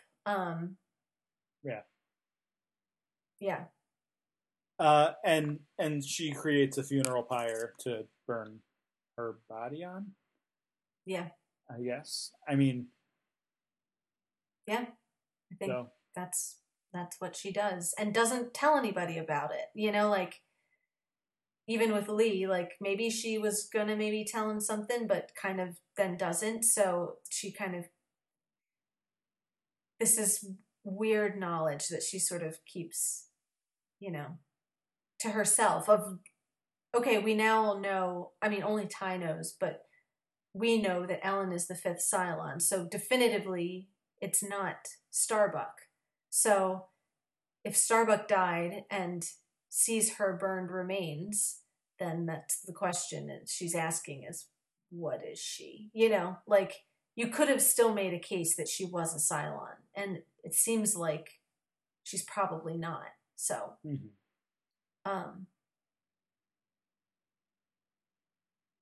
Yeah. And she mentions the hybrids prophecy too, about the fulfillment of you're the harbinger of death, you'll lead them all to their end, you know. This would seem to potentially be a pointer to that. Right. Right. All right. So Lee and Dee. Yeah.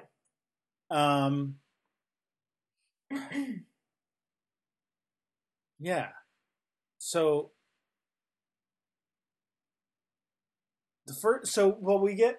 we get a few things with them sort of separate. Dee in particular, because we've already kind of mentioned Lee in a couple of things, but like Dee in particular, we mentioned her sort of watching Hera, and being sort of calm after her little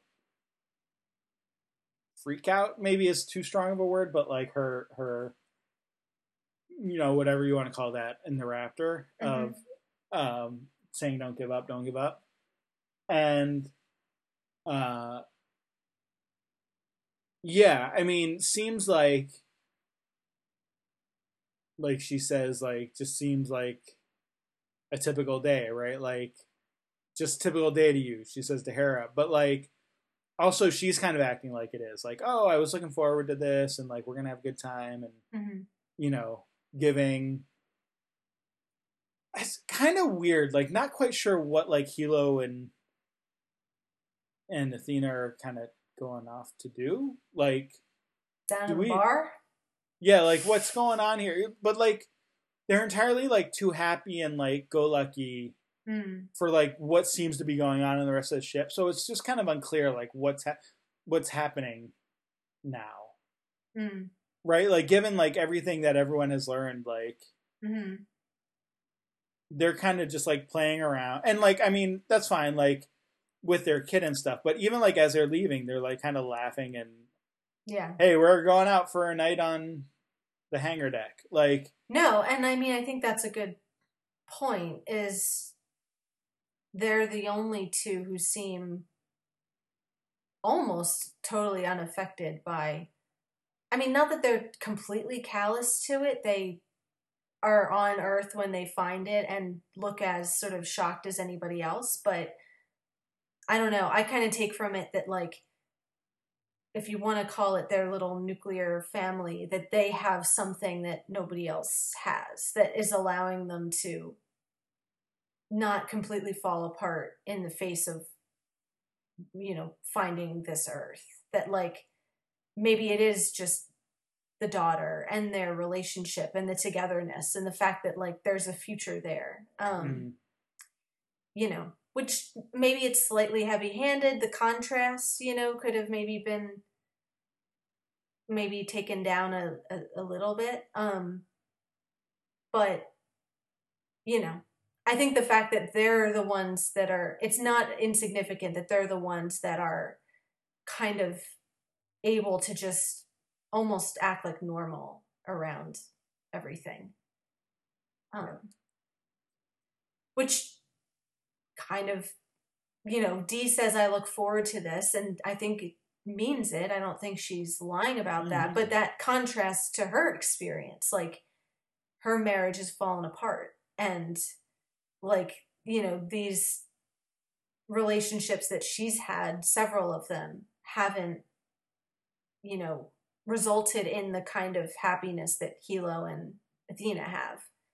Sure. So maybe there's like a contrast there of like, what do you have to live for and to keep going on for? Which is the thing that Ty finds in the end, that kind of makes the difference, I guess, for him. Maybe it's kind of presenting the idea that Dee doesn't really have anything like that for herself. Yeah, possibly. Although, let me bring this up now, though, because that occurs to me, something that I kind of wanted to, give my take and get your take on, is the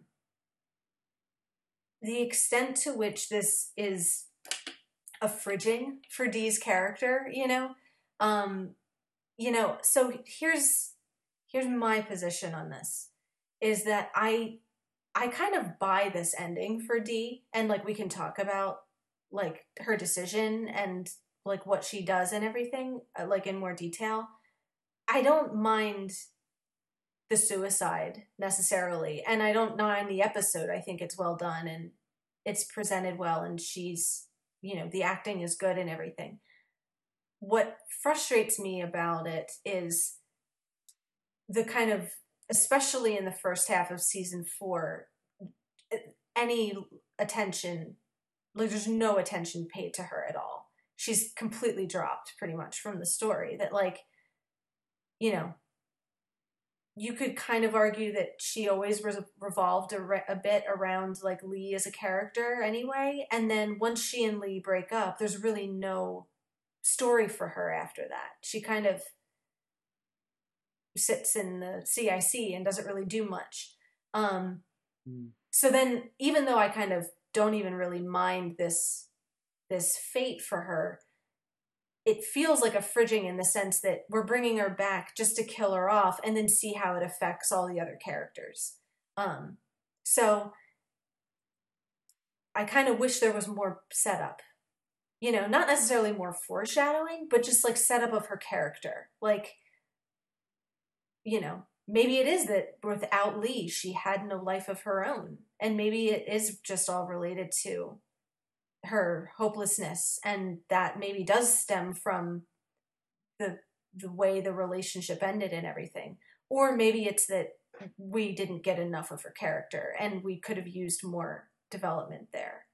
Yeah, I don't disagree. I mean, I wouldn't say 100% like her character around Lee, because I feel like before her and Lee get together, there's actually quite a bit of like good stuff to say about her as like an officer in the CIC and like a go-to person, and you know, for Adama, and like in her courtship with Billy, like there's right. And maybe I was more saying once she and Lee get together, it becomes a bit sidetracked. But you're absolutely right. Like her as the voice and the conscience of the CIC, and the person who speaks truth to power when Bill needs to hear it, and I'm calls thinking the pilots home and all that kind of thing, was always really good.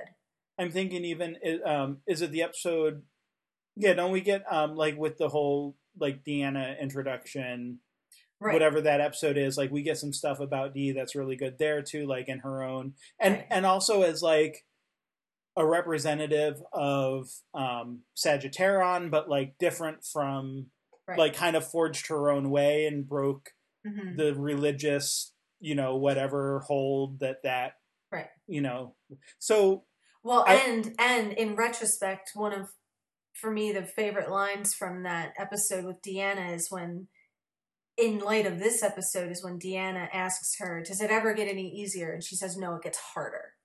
That, like, now sure, when I rewatch that, it's like, you know, like, yeah, that's why I don't necessarily... Eventually it gets too hard. I don't mind right, what happens to her. It's more that I wish that once she and Lee yep, were a couple, and then especially once they broke up, that they had continued building the character the way that they had been. No, I'll admit I didn't think of it that way, but you saying that like definitely makes sense.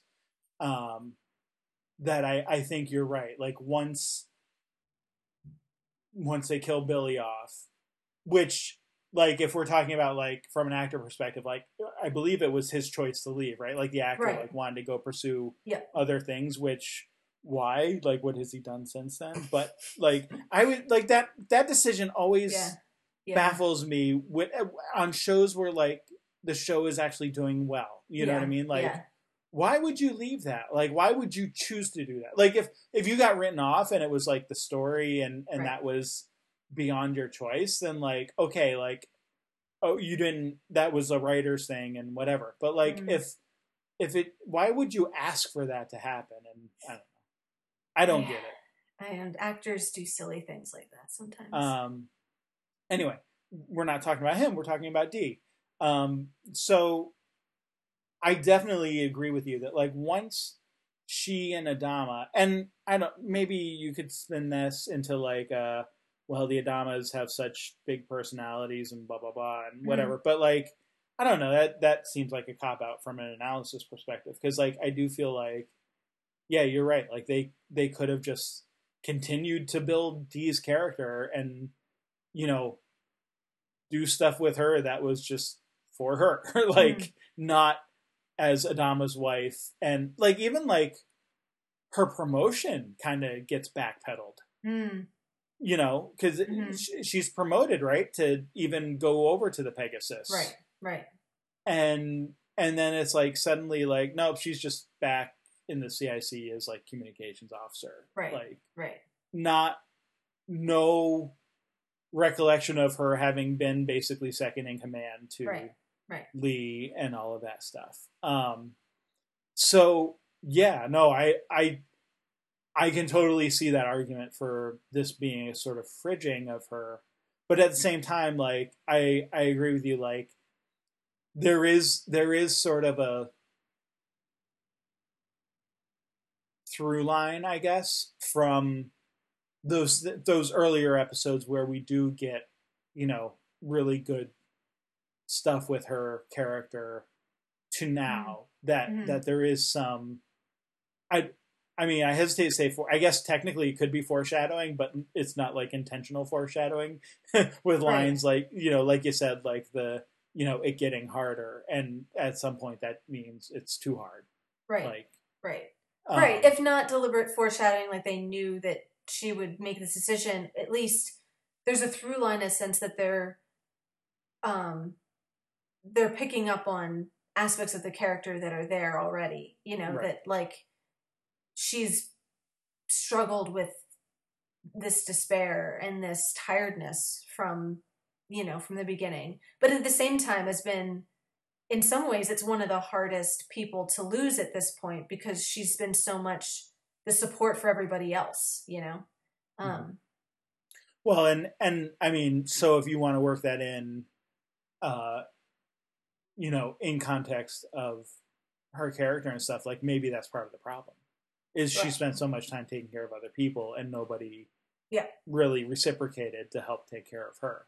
And that, like, even this episode, so, like, the big thing, like, if we're talking about her as a support for Lee, like, that's literally, like, it's all her encouraging him to do, you know, to talk to the council and to, like, give people the hope that that Adama and Roslin and others are not offering to them. And actually, that kind of brings up the, like, one of the lines that I had here marked down for her, if I can scroll fast enough to find it again.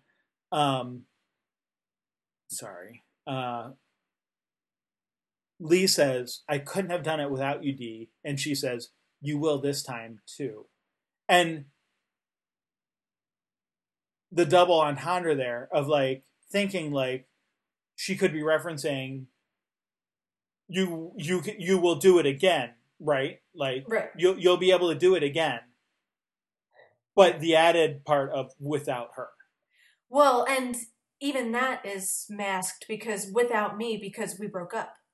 Like, so that doesn't even ring a bell. Like, it doesn't even put a red flag out there because, well, I'm not your wife anymore. So, but you'll be fine. You'll do it on your own, you know? And watching it again. Yeah. And people do things like that. Like, you know, like I was just talking to someone recently who talked about someone she knew in high school who committed suicide. And the day before, he went around giving all his stuff away. And this is like a high school student who, like, gave away his expensive set of golf clubs to his friend. And, like, they just kind of assumed, like, oh, he'll regret it tomorrow. Just and getting get them rid back. of stuff, or or just cleaning out some space in my, you know, shed or whatever. Right, but there was a deliberate premeditation there, and he was saying his goodbyes and passing his things on, and that's the sense I get from Dee once she's sort of in her calm, happy, zen-like state, is like doing the things I enjoy doing one last time, giving people support one last time, like whether it's babysitting for them or telling Lee what he needs to hear or whatever it is. And then once I've done those things, then I can peacefully sort of move on. Right. Yeah, so here's the question, though, because, like, and I brought this up before we started recording, but definitely want to talk about it here. Like, do you have a sense of when, and maybe that sort of answers it, but, like, do you have a sense of when it is she decides to commit suicide? Like, because I'm not sure that I'm really necessarily clear, and I don't, and maybe there's not a clear answer. Like, there doesn't necessarily have to be like a single point where we can point to and say this is it. But like do you think when she like so to me I don't think on the Raptor she's decided that yet. Right. Do you think though that like coming in and having a sort of like calmness and happiness like when she's babysitting Hera, do you think that point she has made the decision or I feel like definitely not on the Raptor. I think by the time she talks to Lee and he asks her on a date, she does, because of the line about you will this time. Like there's that like it seems to be a foreshadowing too much. Yeah. I think so. But yeah, it's that in between. I'm not sure like where in between there. I mean, with Hera, I guess the calmness is the major red flag there of like, does she get her peace when she makes her decision? Which is, I think, what I've heard about things like that is that like, there's some sense of calm or euphoria that comes just from having decided to do something. So I guess you could kind of take the fact that she seems more herself and more put together with Hera is maybe evidence of that, but I'm not sure. I'm not sure that I have a real definitive answer one way or the other. And maybe that, I mean, if I'm including that in the category of her kind of giving away things and, like the idea that she could give Helo and Athena something, like give that support one last time. I feel like that kind of supports the idea that she's kind of making her farewells and making her peace and kind of doing that little farewell tour type thing. Yeah. But I don't know. I don't know. Much like Lee says, we don't know. You don't really ever get an answer, and it's not something you'll get an answer. You can't ever really, I mean, certainly in real life, you never get to hear the inside of someone's head as they make that decision. And there's some of that ambiguity with D of, right. Yeah. Yeah. Yeah. I don't know that, because I could also see like maybe she's thinking about it at that point, but like, right, doesn't actually know what she'll do until she's alone in the officers' quarters. Sure. By herself, and then just says, "You know what? Yep, this is good." So let's, we're a little over, but I don't care. This is a big moment, and it deserves attention. What else, like, to go into like the scene in the locker room? Yeah. Well, right. So okay. So she goes, presumably looking even though for it is Lee. Even though it is a fridging and it affects the male characters, that doesn't mean it doesn't affect the male characters in interesting ways, So I want to and I don't talk about that too. And let's not shortchange Dee, right. With what she does do. Like even if maybe like it's technically a fridging, like that doesn't mean there's not stuff to talk about with her character up until those last moments. Yeah, I mean, so she goes seeking out Lee. Presumably to just sort of like tell him, hey, the Raptor's leaving and ready to take you back to Colonial One. And that's where it's like they kind of have this big discussion about, that's where he brings up like having been on the Pegasus and like we had some good times, didn't we? And I mean, like yes, this is the writer sort of like building it up, like, hey, remember all the things that we went through here, um, and her sort of encouragement of him to do what needs to be done. Um, and there's that sense of like maybe there's something being rekindled here, right? Like, mm-hmm. He asks her out for a drink, and she calls it a date. It's a date, right? And then next time we see them, it's after said date, and like her, like, well, I want to remember every little detail of what you said, and like this and that, and just kind of like that thing of like, feeling good in the moment, and they have the good night kiss, and again that idea of like the rekindling. And I mean, I'm sure there are people who might look at it like she's leading him on or whatever, like knowing that mm-hmm. this is literally as far as it could ever go. Mm-hmm. If she does in fact know at that point, or strongly suspect that she's going to kill herself. But there's also just that like of being like, it's that Zen-like quality again of like being completely in the moment and just enjoying each thing as it comes. So that even when she does go in to the quarters and there's Gaeta sitting there, like talking about the fracking planet, that's useless. And she's like, I don't want to think about that. I just want to keep this moment for as long as I can. Right.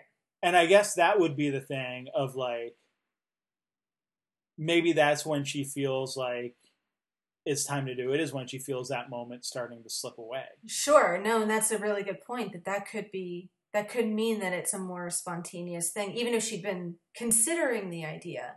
Yeah. It could be that the perfectness of that moment is what it is that kind of tips her over the edge of like, okay, it's going to be now.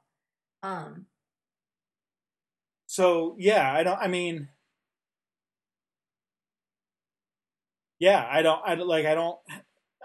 without getting into like all the specifics of like Lee's little speech and stuff, which I don't think we need to. Mm-hmm.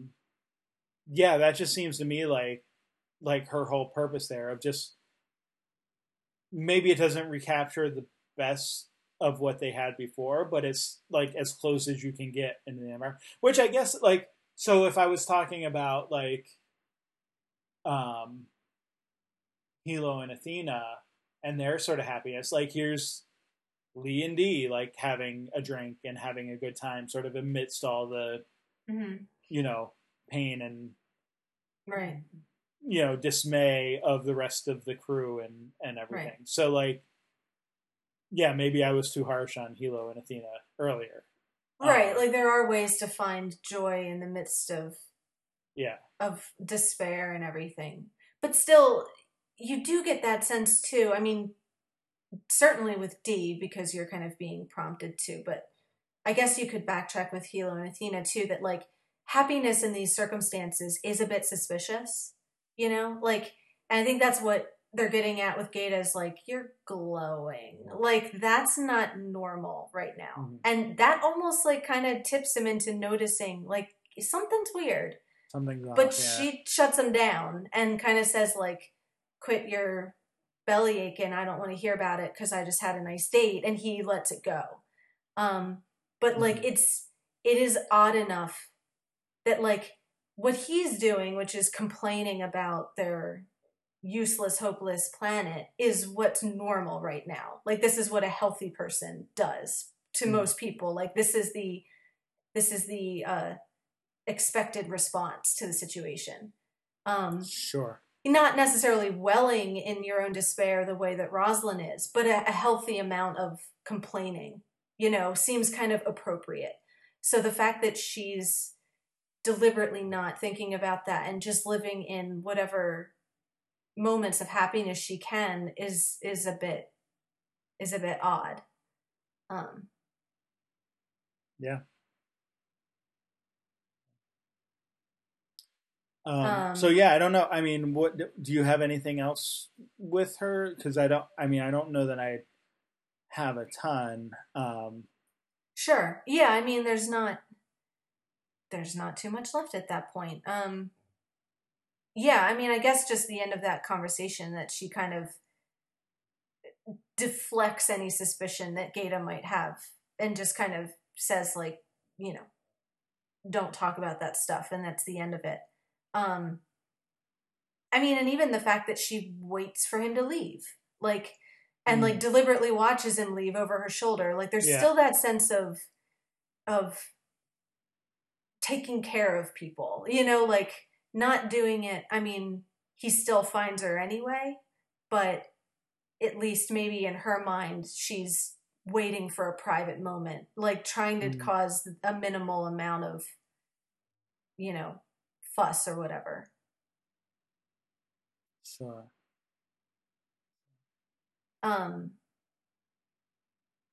Yeah, and I mean, I want to point out like Gaeta's reaction too, because definitely it affects him as well as the Adamas. Sure, and Racetrack, right? Celix. Or Celix, that's right. I'm sorry. Right. Like just being the ones to sort of find her and I just assume everything is Racetrack. Just if it's Racetrack, is usually bad things are happening around Racetrack. But yeah. Yeah, which, I mean, even in just the little scenes that he's in, I feel like there's a interesting progression with Gaeta there, because the complaining about the nuked planet strikes me as like somewhat healthy again. Like it's a normal amount of complaining. It's not wallowing in, he's just kind of like, I just feel like bitching about this. And it's, you know, like that's as far as it goes. And it's not really till, again, after what happens to Dee that he seems more affected at like a deeper level. Like it's not even so much about the planet. It's about what happens to Dee. And that look that he gives Lee when Lee doesn't even look at him. When, you know, he kind of like storms out of the morgue and like brushes past him and doesn't meet his eyes. There's like, you know, like a lot of unspoken feeling in the look there. So much as I wish they build it up more, I do think they do a good job of like having Dee's death have like this ripple effect to the people around her. Yeah. Yeah. Well, and I feel like there was definitely a relationship, a friendship between Dee and Gaeta too. Like as like CIC officers, you know, like they always kind of got along together. Like there's been like a rapport between them, and yeah. Well, when we didn't talk about in the last episode, when again with the helping, like he drops his pills and she helps like get them for like that the relationship is called out again of them looking out for each other. Which I feel like it makes it even more painful, the fact that he almost notices that something is wrong. You know, it's that near miss that makes it the hardest. You know? Well, I mean, he does notice. It's just the explanation is different than what it turns out to actually be. Yeah. Right. So you definitely get a sense of the, you know, her loss affects him, you know, almost as much as the Adamas. So that's kind of an important thing for his character going forward. Yeah. All right. Well, on that note, speaking of going forward, we'll be back next week then with the next episode there, and the last of our Buffy run of 4 episodes, but some more stuff on the potentials and trying to figure out anyway maybe how to beat this tough vampire. Right, and the BSG next, we're gonna do the webisodes, the season 4 webisodes. Right. Next. Oh, thank you. So so you had said before that they maybe were technically filmed before Right. this, Yeah. but like I in can chronological order take place after right. this episode. That Right. was split down. We'll talk about this. Here's the screwy timeline. Filmed later, filmed after the series had wrapped, but aired, like posted online in the hiatus between like the break in the middle of season 4, but they take place at this point in the story. So it's very confusing. But like I think it's pretty clear you could kind of do it where they aired it, but I think once you see them, it's pretty clear that it's supposed to be now, that like the fleet is on the move again. And Dee's suicide isn't mentioned, but it's very heavily implied. So if you hadn't seen the episode, it wouldn't have spoiled anything. But the webisodes are very Gata centric. So his state of mind, I think, mostly makes sense in light of Dee's suicide. So it kind of works better to put them here. So that's what we're doing. Well, all right then. Cool. Well, we'll be back next week with both of those then. Sounds good. See you then.